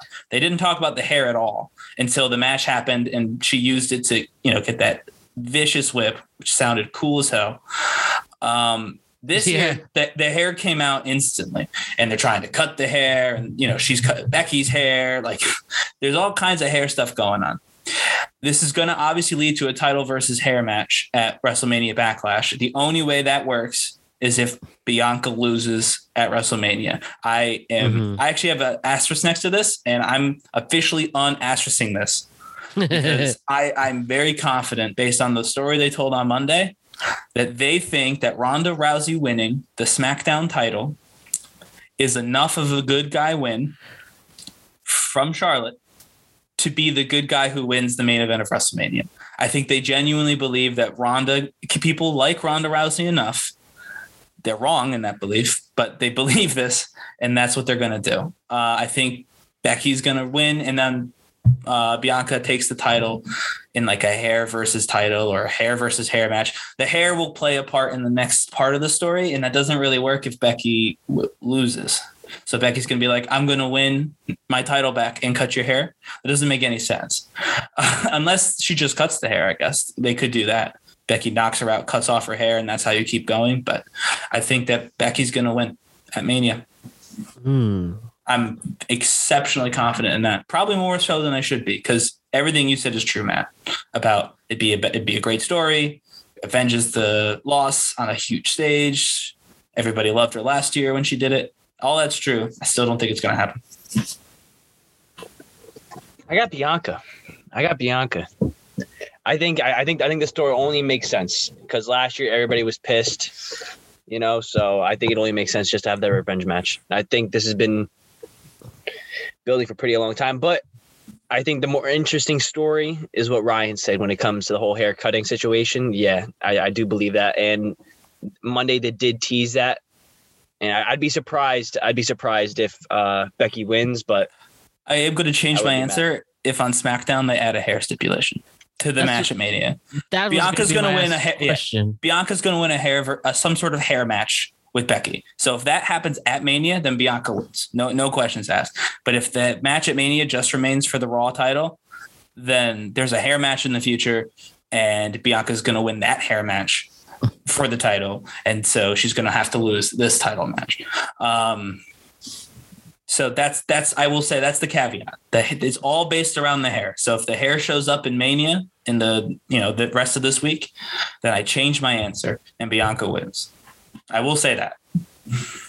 Imagine if they did add that stipulation, and it was a hair versus title match, title or something, yeah. And then for some reason Becky won, and then the final image of the hair getting shaved off, good night, and then they do their good nights, like a tragic, sad, like Studio Ghibli movie or something. All the kids would go home crying. I might go home crying. Has there ever been, like, in the history of WWE, like a truly, not the word horrific, but like a truly sad ending to a story that just didn't have, I only think one. Like they truly ended in sadness? Which one's that? I think it was I forgot which WrestleMania it was, when Stone Cold turned heel on The Rock. Oh. And he just started beating him with the chair, and then Vince was in the ring. Legitimate violence. Yeah, and The Rock just keeps kicking out, and then Stone Cold just keeps hitting him. I feel like when I was a kid, when I watched that, I was like, all right. I'm going to sleep. Exactly. Damn. That damn Texas crowd hyped it up, though. But it should be more said. You're right. That is a good one. And also the Booker T and Triple H, where Triple H pretty much was being racist towards Booker T, and he just lost. Yeah.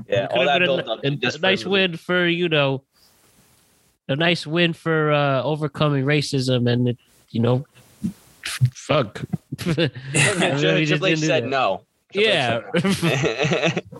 Well, I don't want to see the removing of Bianca's hair from Becky Lynch, and I think that we'll see. Even though we won't we'll record after the last SmackDown, but we'll see where this hair match lies, which is pretty obvious. And then the last match for night one to mention, you have Seth freaking Rollins versus to be announced. You missed something else as well.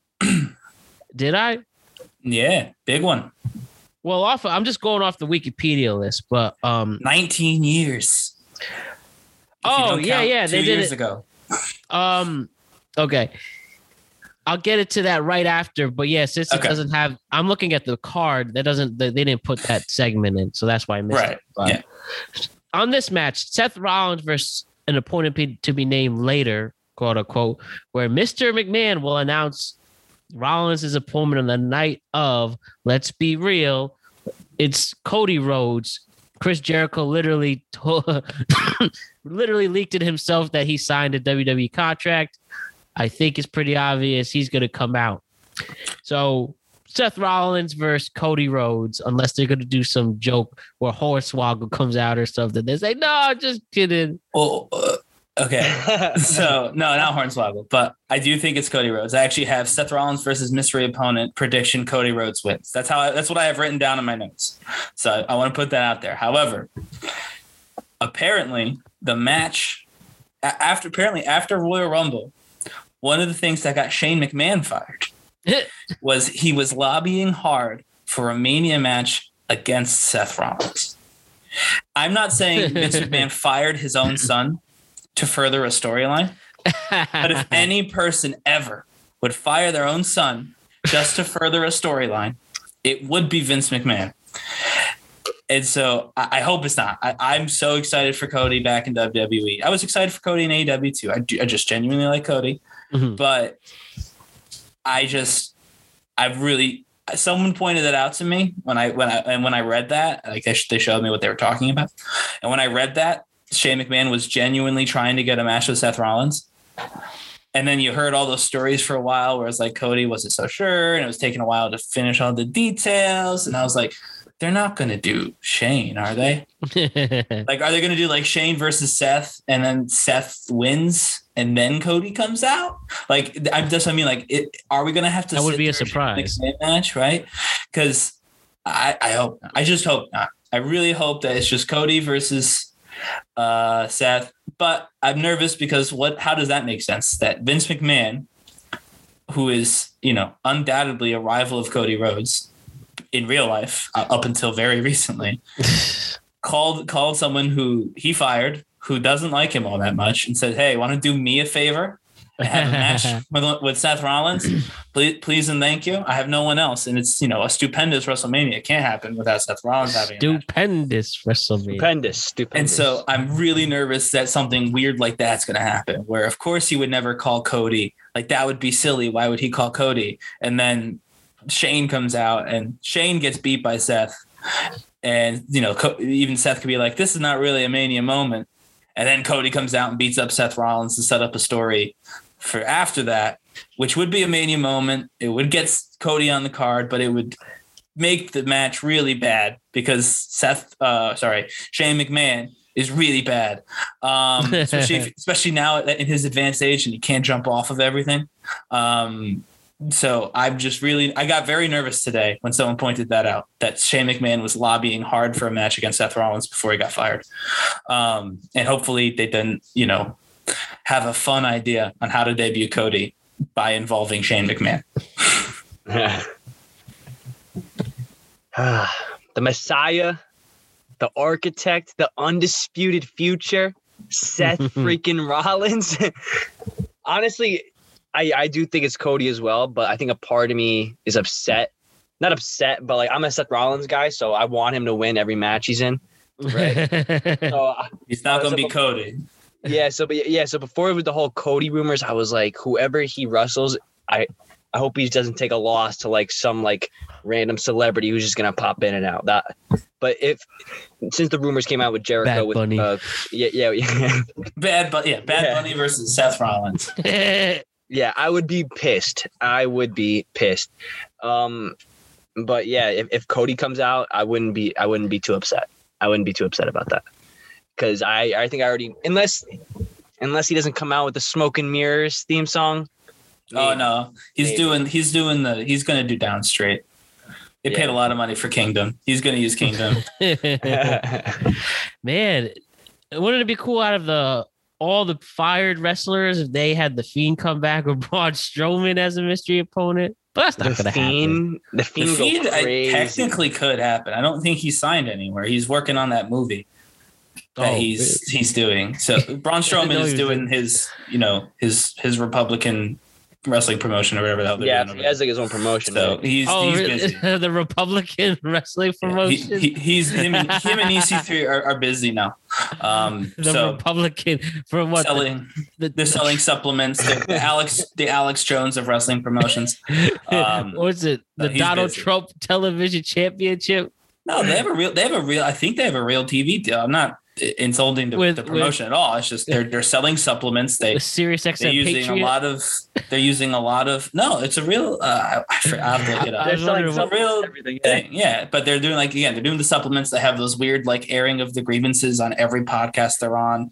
They're talking about like liberating people. Like it's very strange. The controlling narrative is very strange. But that being said, it's happening. And so Braun Strowman is pretty much out at this point. He's very busy, I would assume. All right. Well, it's going to be fun to see them. And I guess with the Stone Cold Steve Austin big return, 19 years since he last wrestled. And now he's coming back. Won't be changing on Saturday. But there are so many people had rumors of they're literally going to have a match.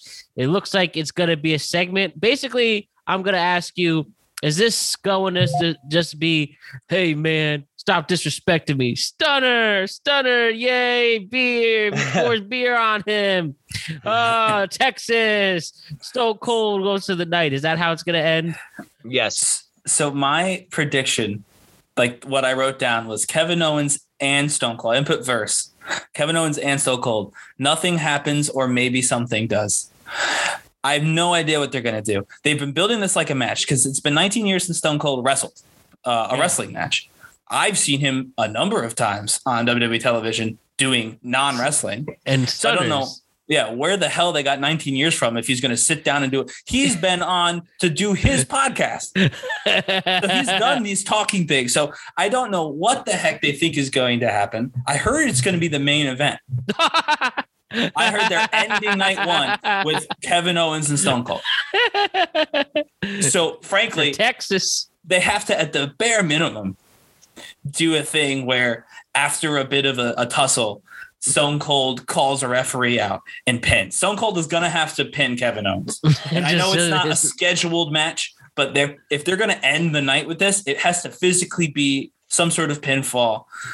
Otherwise, what are we even doing to end the freaking show? For Texas. Right. Also, Texas, baby. I think there's a good chance that JBL and Booker T are in this segment. And probably at least several members of the Dallas Cowboys. How about this? He gets the Stone Cold Ted Cruz. I mean, I'd be for it, but I don't think Ted would be into that so much. But no, I think that they do actually have a match. I don't think that's what they're not going to call it a match when it starts. You know what I mean? They're not going to be like the following contest is scheduled for one fall. That whole deal. It's like they're going to come out a match with Eric Rowan. Yeah, exactly. When The Rock showed up, did his thing, Eric Rowan was there, and they're like, call for the match. Off. Yeah. Take my pants off. I do think it'll go longer than that, though. I don't think that it'll be Stunner, Kevin Owens loses. If it was, then honestly, I think Austin Theory would be in this spot, not Kevin Owens. I do think that Kevin Owens is going to beat up Stone Cold a little bit. And I do think that that's when the rest of the Texans show up to defend the home state from the Canadian, the evil Canadian. But I do think it's going to technically be a match at the end. Like someone's going to get pinned and it's going to be Kevin Owens. So I'm going to say Steve Austin wins, even though it's totally possible they just have a nice chat and then leave. Just like the festival of friendship. Yeah, the airing of grievances is like a Festivus. Yeah. Yeah, I hope it's a match as well. But if it is a match, please let's not have another Sting moment 2.0 here. If Stone Cold can't wrestle and do these crazy things, Kevin Owens, don't do them. You know what I mean? Like Sting would like a word with you, AJ. Sting is jumping off of ladders. Sting is falling from great heights. Yeah, he proved me wrong. Sting is not as fragile as we think. Okay, it was one bad move. And if Stone Cold can't do it, then he should leave and let Sting do it. I'm not interested in Stone Cold just, grabbing a beer after centering Kevin Owens. It doesn't help Kevin Owens. It certainly isn't the main event of the show at that point. It basically buries Kevin Owens. Yeah, so unfortunately, Stone Cold's going to have to get hit in the face a couple times. Does Texan Mark Calloway make an appearance? I mean, that would be overkill. I think JBL suffice. AKA The Undertaker. Yeah, I think that's overkill, but maybe. He was supposed to be in the Saudi show in some capacity, right? What if Sting comes out and then all you hear is the Undertaker music? I mean, Sting has proven he can still do it. So actually, this is all Undertaker's fault. Never was able to do it. Well, that's a good transition with night 2. So obviously we talked about the main event, but where should I start with this? With Queen Zelina and Carmella going up against Sasha Banks and Naomi, Rhea Ripley and Liv Morgan, and Natalya and Shayna Baszler all gonna collide at once. Which one of these teams where they figured out, all right, here's a way to get our prominent women by having them all tag up with each other? It was almost like they literally play tag. You go with you go with you, like when your gym teacher in elementary school made partners. How are we feeling about this match? What is Sasha Banks doing in this match? I don't know. Genuinely speaking, main evented last year. In this match last year, it was Tamina. I'd also like to point out that this match happened last year, and a bunch of the same people are in it, and they're all with different partners. Yeah, that's they just. Natalia was in it with Tamina, but now she's in it with Shayna, who was in it with Nia. Liv was in it with probably Ruby Riott or someone like that. Now she's in it with Rhea, who was probably in it with Nikki ASH. I don't remember. Naomi was in it. I'm sure she had a partner. Probably Carmella. Like, what is going on? They pressed the shuffle button. Match. Yeah, the same match we saw last year, except for they moved everyone around and they made Sasha Banks do it for some reason. Yeah, this is practically a throwaway match. I like I said before, I thought I saw it too, but then you just confirmed to me, Ryan, that we have seen it before. We have a very similar version of this match we've seen before. And also, I feel like it's weird. So, like, I can't use the metaphor I was going to use, so I'm going to use training wheels instead. Like, each one of these teams is like someone to like prop up the other person. So Shayna Baszler is propping up Natalya, which is sad, but it's true.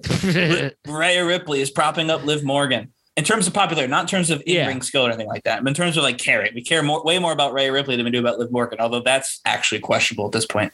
You got Sasha Banks, obviously the ultimate prop for the whole match, but also for Naomi. And then I guess Carmella and Queen Zelina, no one's propping. I couldn't care less. Just for their reality show.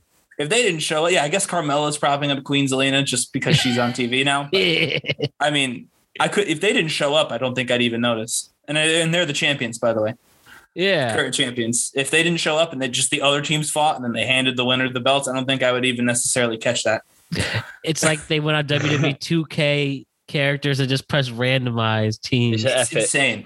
And yeah, it's horrible that, I mean, I guess Shayna's been in this division for a pretty long time. So as much as I like Shayna Baszler, I think I have to just admit that, she's a tag team specialist for the main roster. But Rhea Ripley, Naomi, and Sasha Banks in particular, We could have just had their own. You could match. just had that three. Yeah, make a triple threat for no reason. Just do it. That would be way more entertaining than what we're gonna get. Yeah. Where do I go from here? The Bobby Lashley and Omos match clearly made on the spot. Nice to see Bobby Lashley come back from his concussion.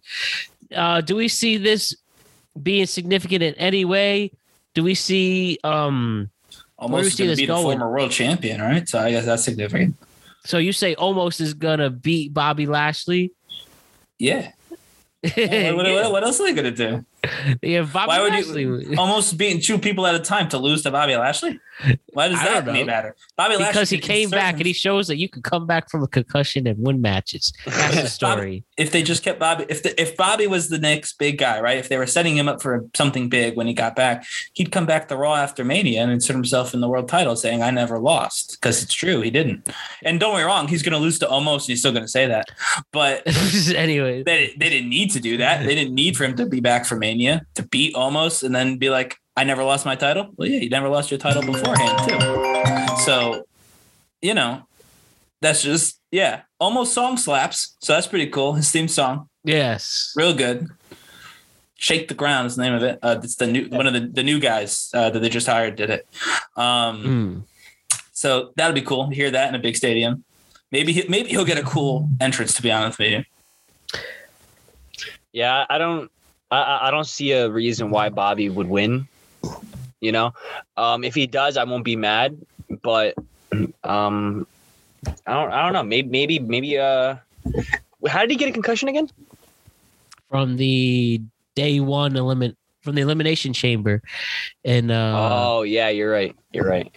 So yeah, I guess they can put him over, but this is most definitely an almost squash match.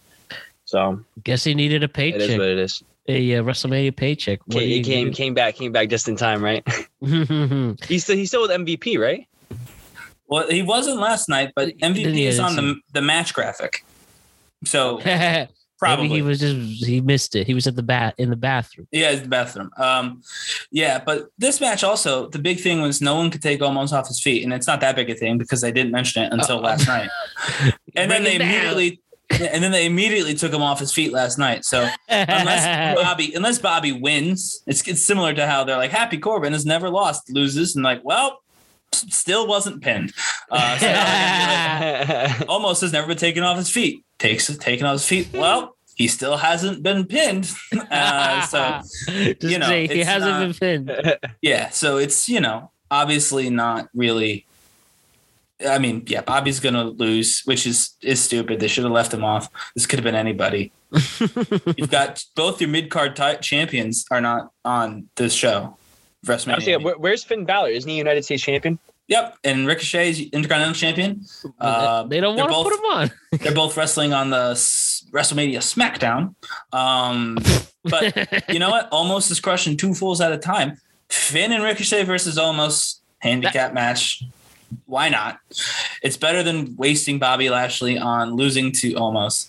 Because frankly, as soon as the next 7 foot whatever person comes around, they'll fire Omos and do everything they're doing with him. When Taco Full comes to WWE. Because Omos is not good. So he's there because he's tall. And the next time there's a tall person, and I shouldn't say he's not good. Actually, I really like him in the ring until he does wrestling.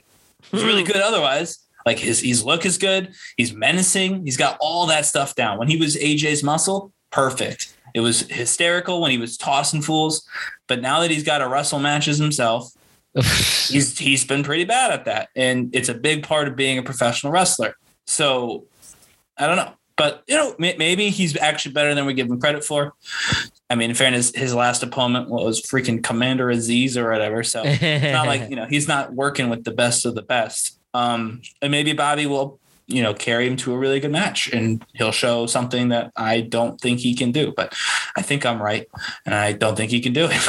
I think you bringing up those two champions not being on the card, I think it made me realize, why didn't they put Omos with the champion Bobby? Like, I'd rather see Bobby versus Ricochet, honestly, right. if I'm being honest, in any of these matches. Or Bobby versus Finn.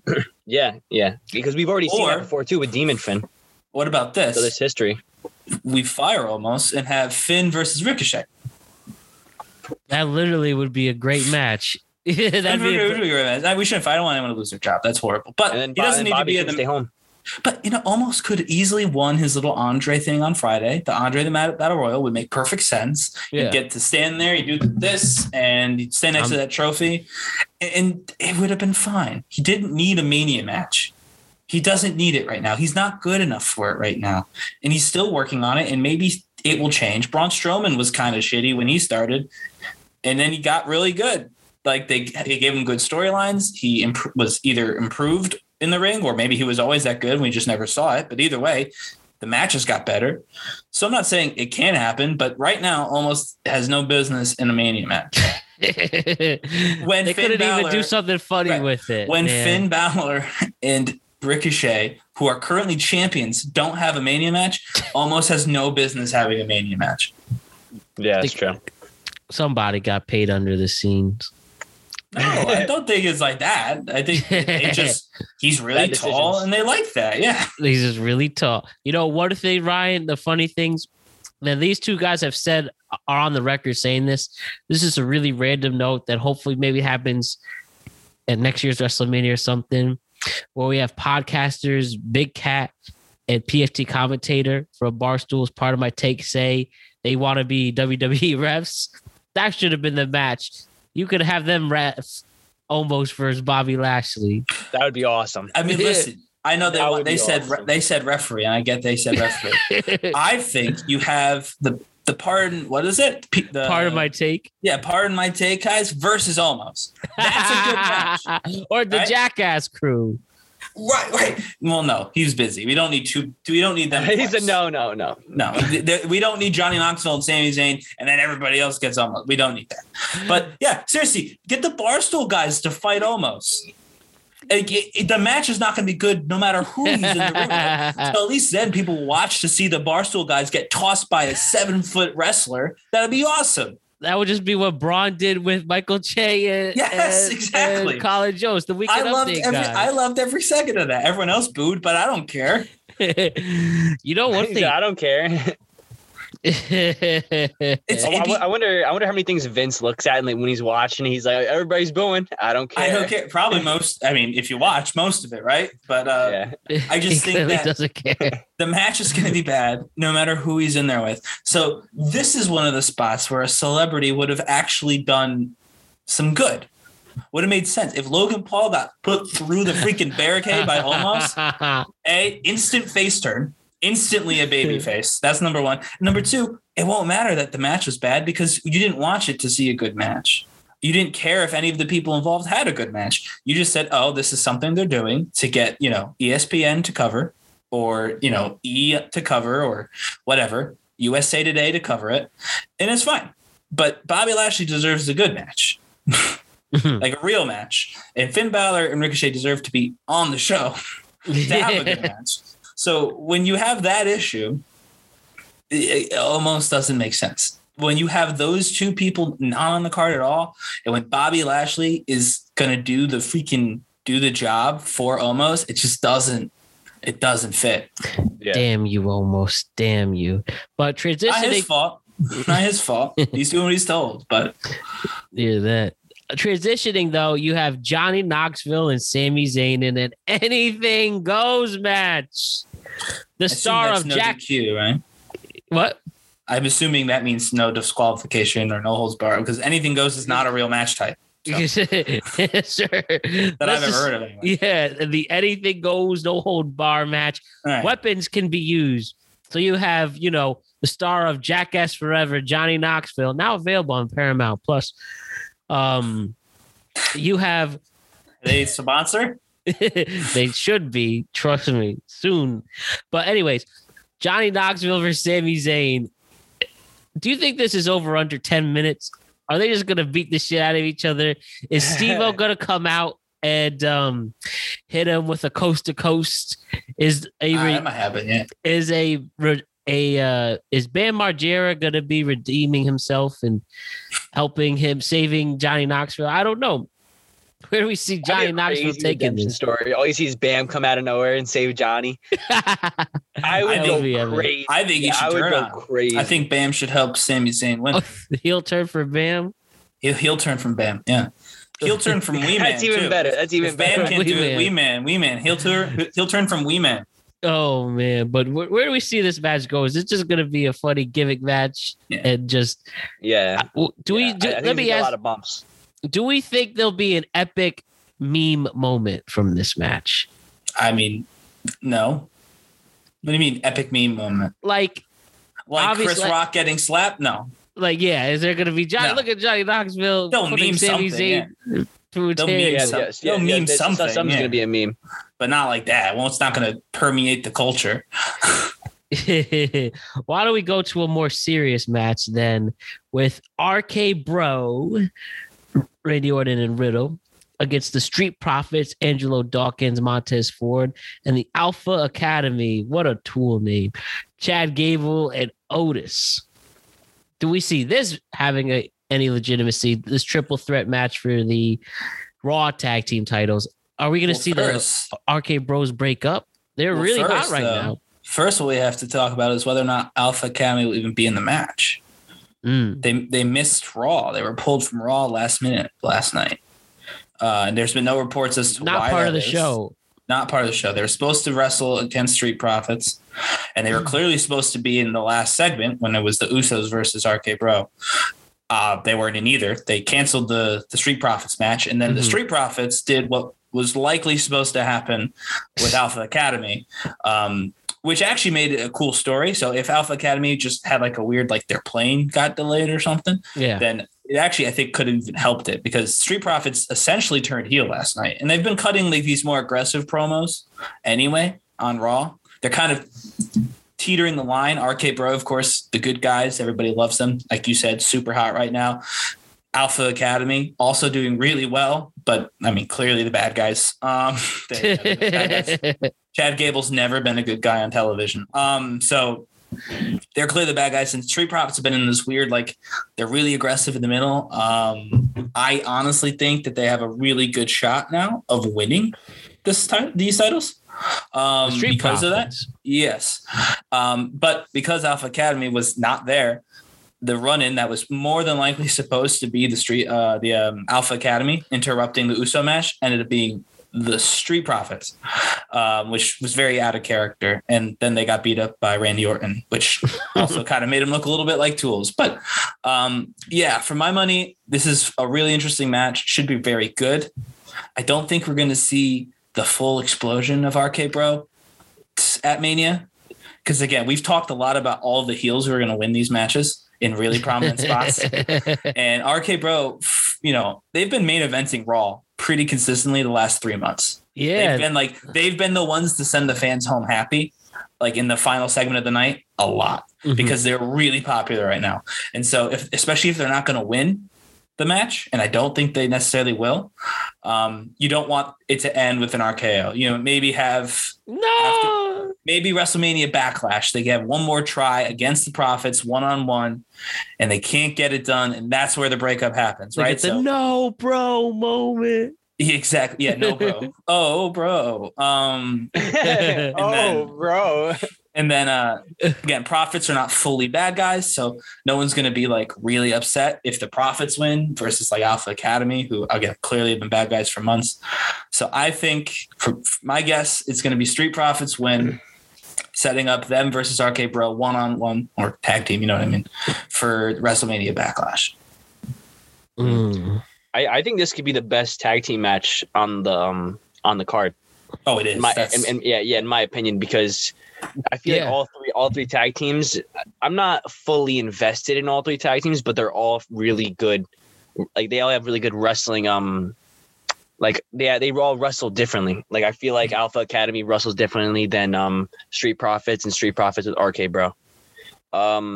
I think it's just their decision if they either want to send us home happy with RK Bro winning or show us little cracks in them and make them lose to, I'd probably say the Alpha Academy if I were to pick, because I can't see Street Profits walking out with this unless maybe Alpha Academy did something backstage, like how Ryan was saying before, why they got taken off air. Then I could probably see Street Profits getting a win. So legitimate stakes coming out of this. And this is what's cool. This could go either way. And there's definitely no complaints on that one there. So good stuff. So the match that I legitimately, it's the match I'm second most excited for, with Pat McAfee going up against Austin Theory. This is cool. So far, it's a singles match, but I thought for a second it might have been no DQ. Did I mishear that? Did I have a Freudian slip or reverse Freudian slip? All right, but so it's going to be a straight up regular match. Vince McMahon chose Austin Theory as the guy you're going up against, Pat McAfee. You know, Austin Theory, he's very hot right now, getting a lot of steam, sending out the thirst trap pictures, you know, doing him. And then it gets Pat McAfee, who's had a lot of acclaim since joining the WWE, who's proven he can wrestle before. He won the Pro Wrestling Insider's Rookie of the Year, I believe, right? Or Best New Star, like some magazine. I think Best Maybe, Star, yeah. I don't know that, but that seems, I mean, I watched those matches. I would not have picked him as the Best New Star. Yeah, he says right here, according to this Wrestling Observer newsletter, Rookie of the Year 2020. Okay. Yeah, I definitely wouldn't have done that personally. Not that his matches weren't good, but 2020 AEW. I mean, granted, maybe those people are not technically new stars. Maybe they've been on MLW or NWA, and so Dave Meltzer, who follows it way more closely than I do, maybe he knew like Sammy Guevara. Mm-hmm. But for my money, 2020, all of the AEW new guys, you know, Jungle Boy, Sammy Guevara, MJF, which I guess Pat McAfee won. Yeah, no. If they were also in contention, Pat McAfee doesn't make any sense. But with here, do we see the new star? Vince McMahon personally has given a lot of faith in this superstar. Are they going to give him the win? Or are they giving Pat McAfee, you know, obviously a mega podcaster and media personality, voice of SmackDown, fan favorite in all aspects of life? I think Michael Cole would like to have a word with you about the whole voice of SmackDown business, but I digress. Continue. But you know what I mean. Anyways, Pat or Austin? What do we think? I'm going with Pat, obviously. That I think it'd just be cool. Great for the brand. That would as a must listen to Pat McAfee show the next day, where he tells his boy Evan Fox and AJ and the crew there, the other AJ. But we have AJ the man. That's just we got AJ our Hawk. AJ now. Yes. But he tells his crew, "Yo, look what I did last night, guys." But I got McAfee too. Cool. Yeah, it's got to be Pat McAfee, right? Yeah. How does he beat him? Does he beat him in a clean wrestling move? Punk kick. Punk kick. Oh, that could be it. He used that on Adam Cole. That was a finishing move for him. Yeah. It's got to be that. The man kicked off a Super Bowl. Now he's going to kick off Austin Theory's head. I could be wrong about this. He didn't actually win both of his matches. To win Rookie of the Year? Well, it doesn't matter. But he had two matches in NXT, and I don't believe he said doesn't matter. I don't believe he won the second one. Or maybe he didn't win the first one. I don't remember. I don't think he beat Adam Cole yet. I think they won War Games when it was Pete Dunne and those other two British guys who I don't know the name of, and Pat McAfee versus Undisputed Era. I believe Undisputed Era lost that one, but I think when it was one-on-one McAfee and lost. Cole, McAfee did lose to Cole. So according to the Internet Wrestling Database, instead of IMBD for movie database, it's IWD. Yeah, he is 0 for 2. He lost both those matches. Has a 100% losing percentage. Oh, he's definitely got to win. Yeah, he's got to win. Definitely got to win. He hasn't won. I thought he won. I thought he won War Games, and he's Rookie of the Year. Yeah, I thought he won War Games. I knew he lost to Adam Cole one-on-one, which was actually a decent match. But I thought they had, because other wrestlers were there, I thought they gave him the win at War Games. Well, it's going to be a lot of fun. I am just so psyched for that match. It'd be cool to see how Austin Theory does, to be honest with you. Yeah, this is a really big responsibility because, like I said, McAfee did well, but he can't do it himself. He has very limited moveset. It's a very cool moveset that he's clearly worked on and gave a lot of thought to. But all of the middle stuff that you have to do to make a real wrestling match, especially a Mania-worthy wrestling match, he's not necessarily full there. Now, he's been training, so who knows? He might actually even be better than last time you saw him. But Austin Theory will probably have to do a lot to build this match, and that's a lot of responsibility. So even in a loss, if this ends up being a good match, that's like a major props to Austin Theory. He's probably in line to take the title off of Finn at that point. If this is a good match, I think he's definitely the next U.S. champion, because he'll have proven that he can wrestle with anybody. It's going to be fun. And then the last match we'll talk about, one that is very, very interesting to see how they do this, and just a match between two legitimate living legends and well-respected superstars, Edge versus AJ Styles. I'll throw it to you guys. How do we see this epic match going with some legitimately entertaining promos? Like I said, just the first time AJ and Edge, I believe, are the first time they're ever going to go have a one-on-one match in the ring. People liked it when they faced off in the Rumble, even though he dislocated AJ Styles' shoulder. Didn't mean to laugh at that, but that is what happened last time. But legitimately, two of the best at it at a WrestleMania. Can't ask for anything better than that. So where do we see this going? And how have you where we see this going, and how have you like the build? Because I think that is I can answer the second part. I like the build. I was skeptical when they turned Edge proper heel and they gave him the new theme, although it's a decent theme, so that helps. They took away Metal Lingus. How do you pronounce that word? Well, yeah, they took Metal Lingus. Metal Lingus. Wow. Same band though. Alter Bridge is still who does the theme song. Or maybe that's reversed. Maybe that's the band and Alter Bridge was the theme song. I'll have to look at that. Okay. But either way, same artist, different song. And they kept the "You Think You Know Me" bit, so that's good. But I honestly, I almost see it like he's almost doing like his own little Chris Jericho thing. What Jericho's big thing is always that whenever he shows up, it's never the same Chris Jericho.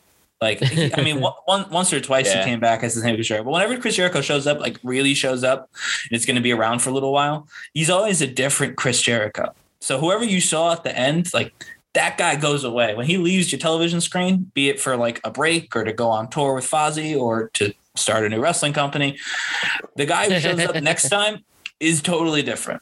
And if he ever went back to WWE, same thing would happen. But like, even in AEW, has even gone away and he's gone through like 4 characters. So Edge is kind of doing that. And I think it's see that in the Brood and everything. Well, yeah, I mean, he started by doing all the Brood stuff, but then he did the Grit thing, which I wasn't a huge fan of, but you can't say it wasn't different. It was. Mm-hmm. It's not something that he'd ever really gone through before. And like now the new entrance, the new look, the new attitude, I really think that Edge is showing that he's here for a while and wants to be taken almost like he wants to be put like in serious contention. He's not like the novelty act anymore of, oh, look, Edge is back, because that will get old. Even like, not for me, Edge is my favorite wrestler ever, but for other people, Edge will get old. Eventually be like, all right, fine, Edge is back. We get it. So he's changing because I think he genuinely wants to be taken seriously as like a current performer. Like he wants to leave a mark in today's landscape, not a nostalgia pop. Great to hear that. And so I've liked the build. I was a little bit disappointed when they, changed his character so much, but I think it's ultimately for the better. And I do think it puts the winner of this match in question. So much so that I put on my actual prediction, Edge versus AJ Styles, ending in double countout. I don't think they're WrestleMania. At WrestleMania, and I think it's going to be a long match. So for people, it's not going to be a quick double countout.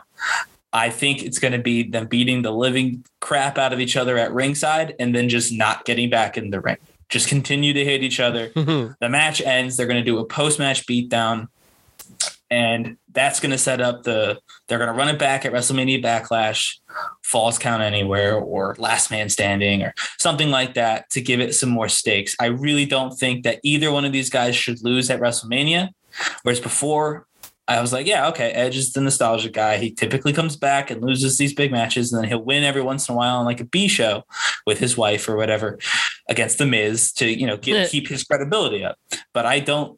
and I thought that was what's going to happen this time. AJ is going to get a nice win after doing all of that, wonderful work for Omos. But I don't think it's going to happen. I think this is a serious rivalry. Both people have shown that they're serious competitors still, which makes sense. Edge is, Edge, and AJ Styles is the best wrestler ever. So I think they're going to do some sort of non-finish. They're going to try and make it as good as possible. And I know people are still going to hate it, but I think it's going to lead to a stipulation match at WrestleMania Backlash. And maybe when that new title gets crowned, Edge is going to be in line to start that thing up, to give it some instant credibility by having whatever the new championship is, being the inaugural champion. I think that's something that could happen. And it could happen after Edge beats AJ at the next pay-per-view, but I really don't think either person can afford to lose at Mania. So I'm going to say double count out. I'm not picking a winner. Okay. So double count out, not picking a winner. And I'm just going to go with AJ Styles winning it.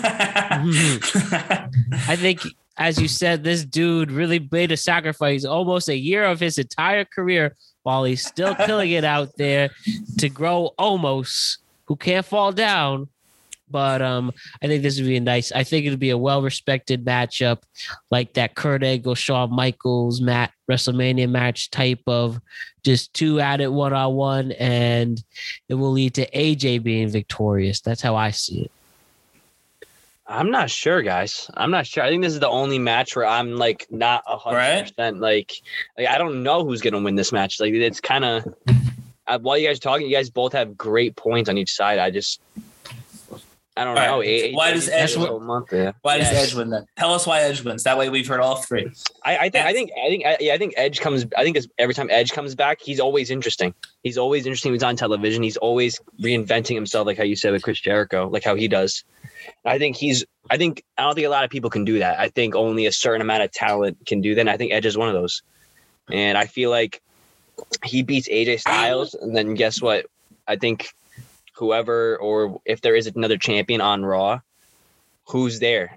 Brock Lesnar's not going to be there all the time, And if Edge beats AJ, I don't think Edge is just going to go away for the next couple months too. You know what I realized? We haven't seen an Edge Brock Lesnar match since even Lesnar came back. That's one. Who's serious though? Who's like clamoring for Edge versus Brock Lesnar? Us. No, that's really. Why we'll start. I'm not. We'll start it. We'll start the torch right here. I'm not though. Like it's weird because you talk about dream matches, and I know that's kind of morphed into popular wrestlers fighting, but I've got no actual interest in seeing Edge versus Brock. Are you nervous he would beat him? It's not a matter of who wins or loses or anything like that. It's just I don't see them doing that great in the ring right now. They're wrestling very different styles. They're both kind of older. Like it'd be one thing if it was something that I was sure was going to produce a really good match, but I think it could just be like a fine wrestling match. And given all of the other context of, they could do so much more with other people. Like not that Brock always needs to fight the biggest dude. I mean, Brock and Finn have done some good stuff. Brock and Daniel Bryan was amazing, although Daniel Bryan is right up there with AJ Styles in terms of the best wrestlers ever.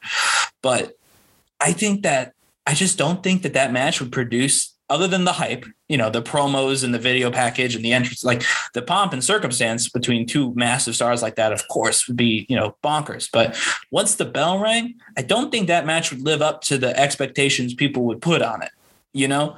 I don't think those two should fight. Like maybe, in a while, if they're still kicking and they're like, what are we going to do with Edge and Brock?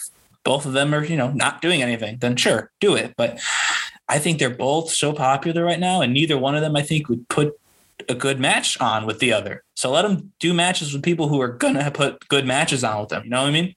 Yeah. Let Edge have these people. Yeah. That you saying that made me think. I was like, yeah, there's some matches where I think it does depend on how old they are, I think so. I think someone like AJ though, I think you put them in any timeline, like anywhere against any wrestler, and it's a good match. Like I was thinking about, I'm like, is there anybody you can put AJ against and it's a bad match? And I had trouble thinking about it. Besides him, of course. Yeah, Goldberg. Yeah. Goldberg could be hard. I don't know if they fought. I honestly don't remember. But that's probably a clue right there. You would remember Goldberg versus AJ Styles if it happened. You would think. But yeah, I don't think that would be a good match. I don't believe that he could make a good match happen with Goldberg. Sounds like a Saudi matchup. Goldberg versus. Oh, I mean, yeah. If the crown Goldberg is Saudi. Goldberg. If the Crown Prince says he wants Goldberg versus AJ Styles, you best believe that there will be a Goldberg. I want to see. But I don't think it would be a good match. But I mean, there's been some real stinkers on that show. The crowd doesn't care. The Prince doesn't care. So why should we care? On that note, Ryan, seriously, that was good. That was really good. This was an awesome show, guys. We'll now digest this weekend, take it all in. Is there anything I missed regarding WrestleMania or this? No John Cena going to come out as the Peacemaker? Probably not. I wish. Or Batista? No, nothing? Probably not. I don't think so, no. This card is stacked, Matt. What are you doing? I just love the idea of just putting. Matt's like, I want more big names. Where's Dwayne? What is this? Where's Bad Bunny's Stone match? Cold is coming back for the first time in between 19 and 3 years, depending on the timeline you follow. So Dwayne and Bad Bunny, is that what you just said, Matt? I heard that. Let's get that. Only if Bad Bunny goes over. Only if Bad Bunny goes over. A returning Cesaro. Well, I mean, you don't let him leave if you're going to have him return at WrestleMania.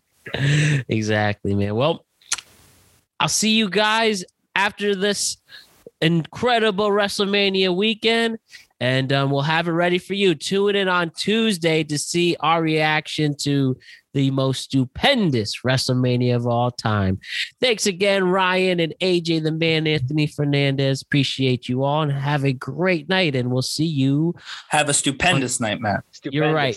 Stupendous night, and we'll see you guys on Tuesday. All right, have a good one.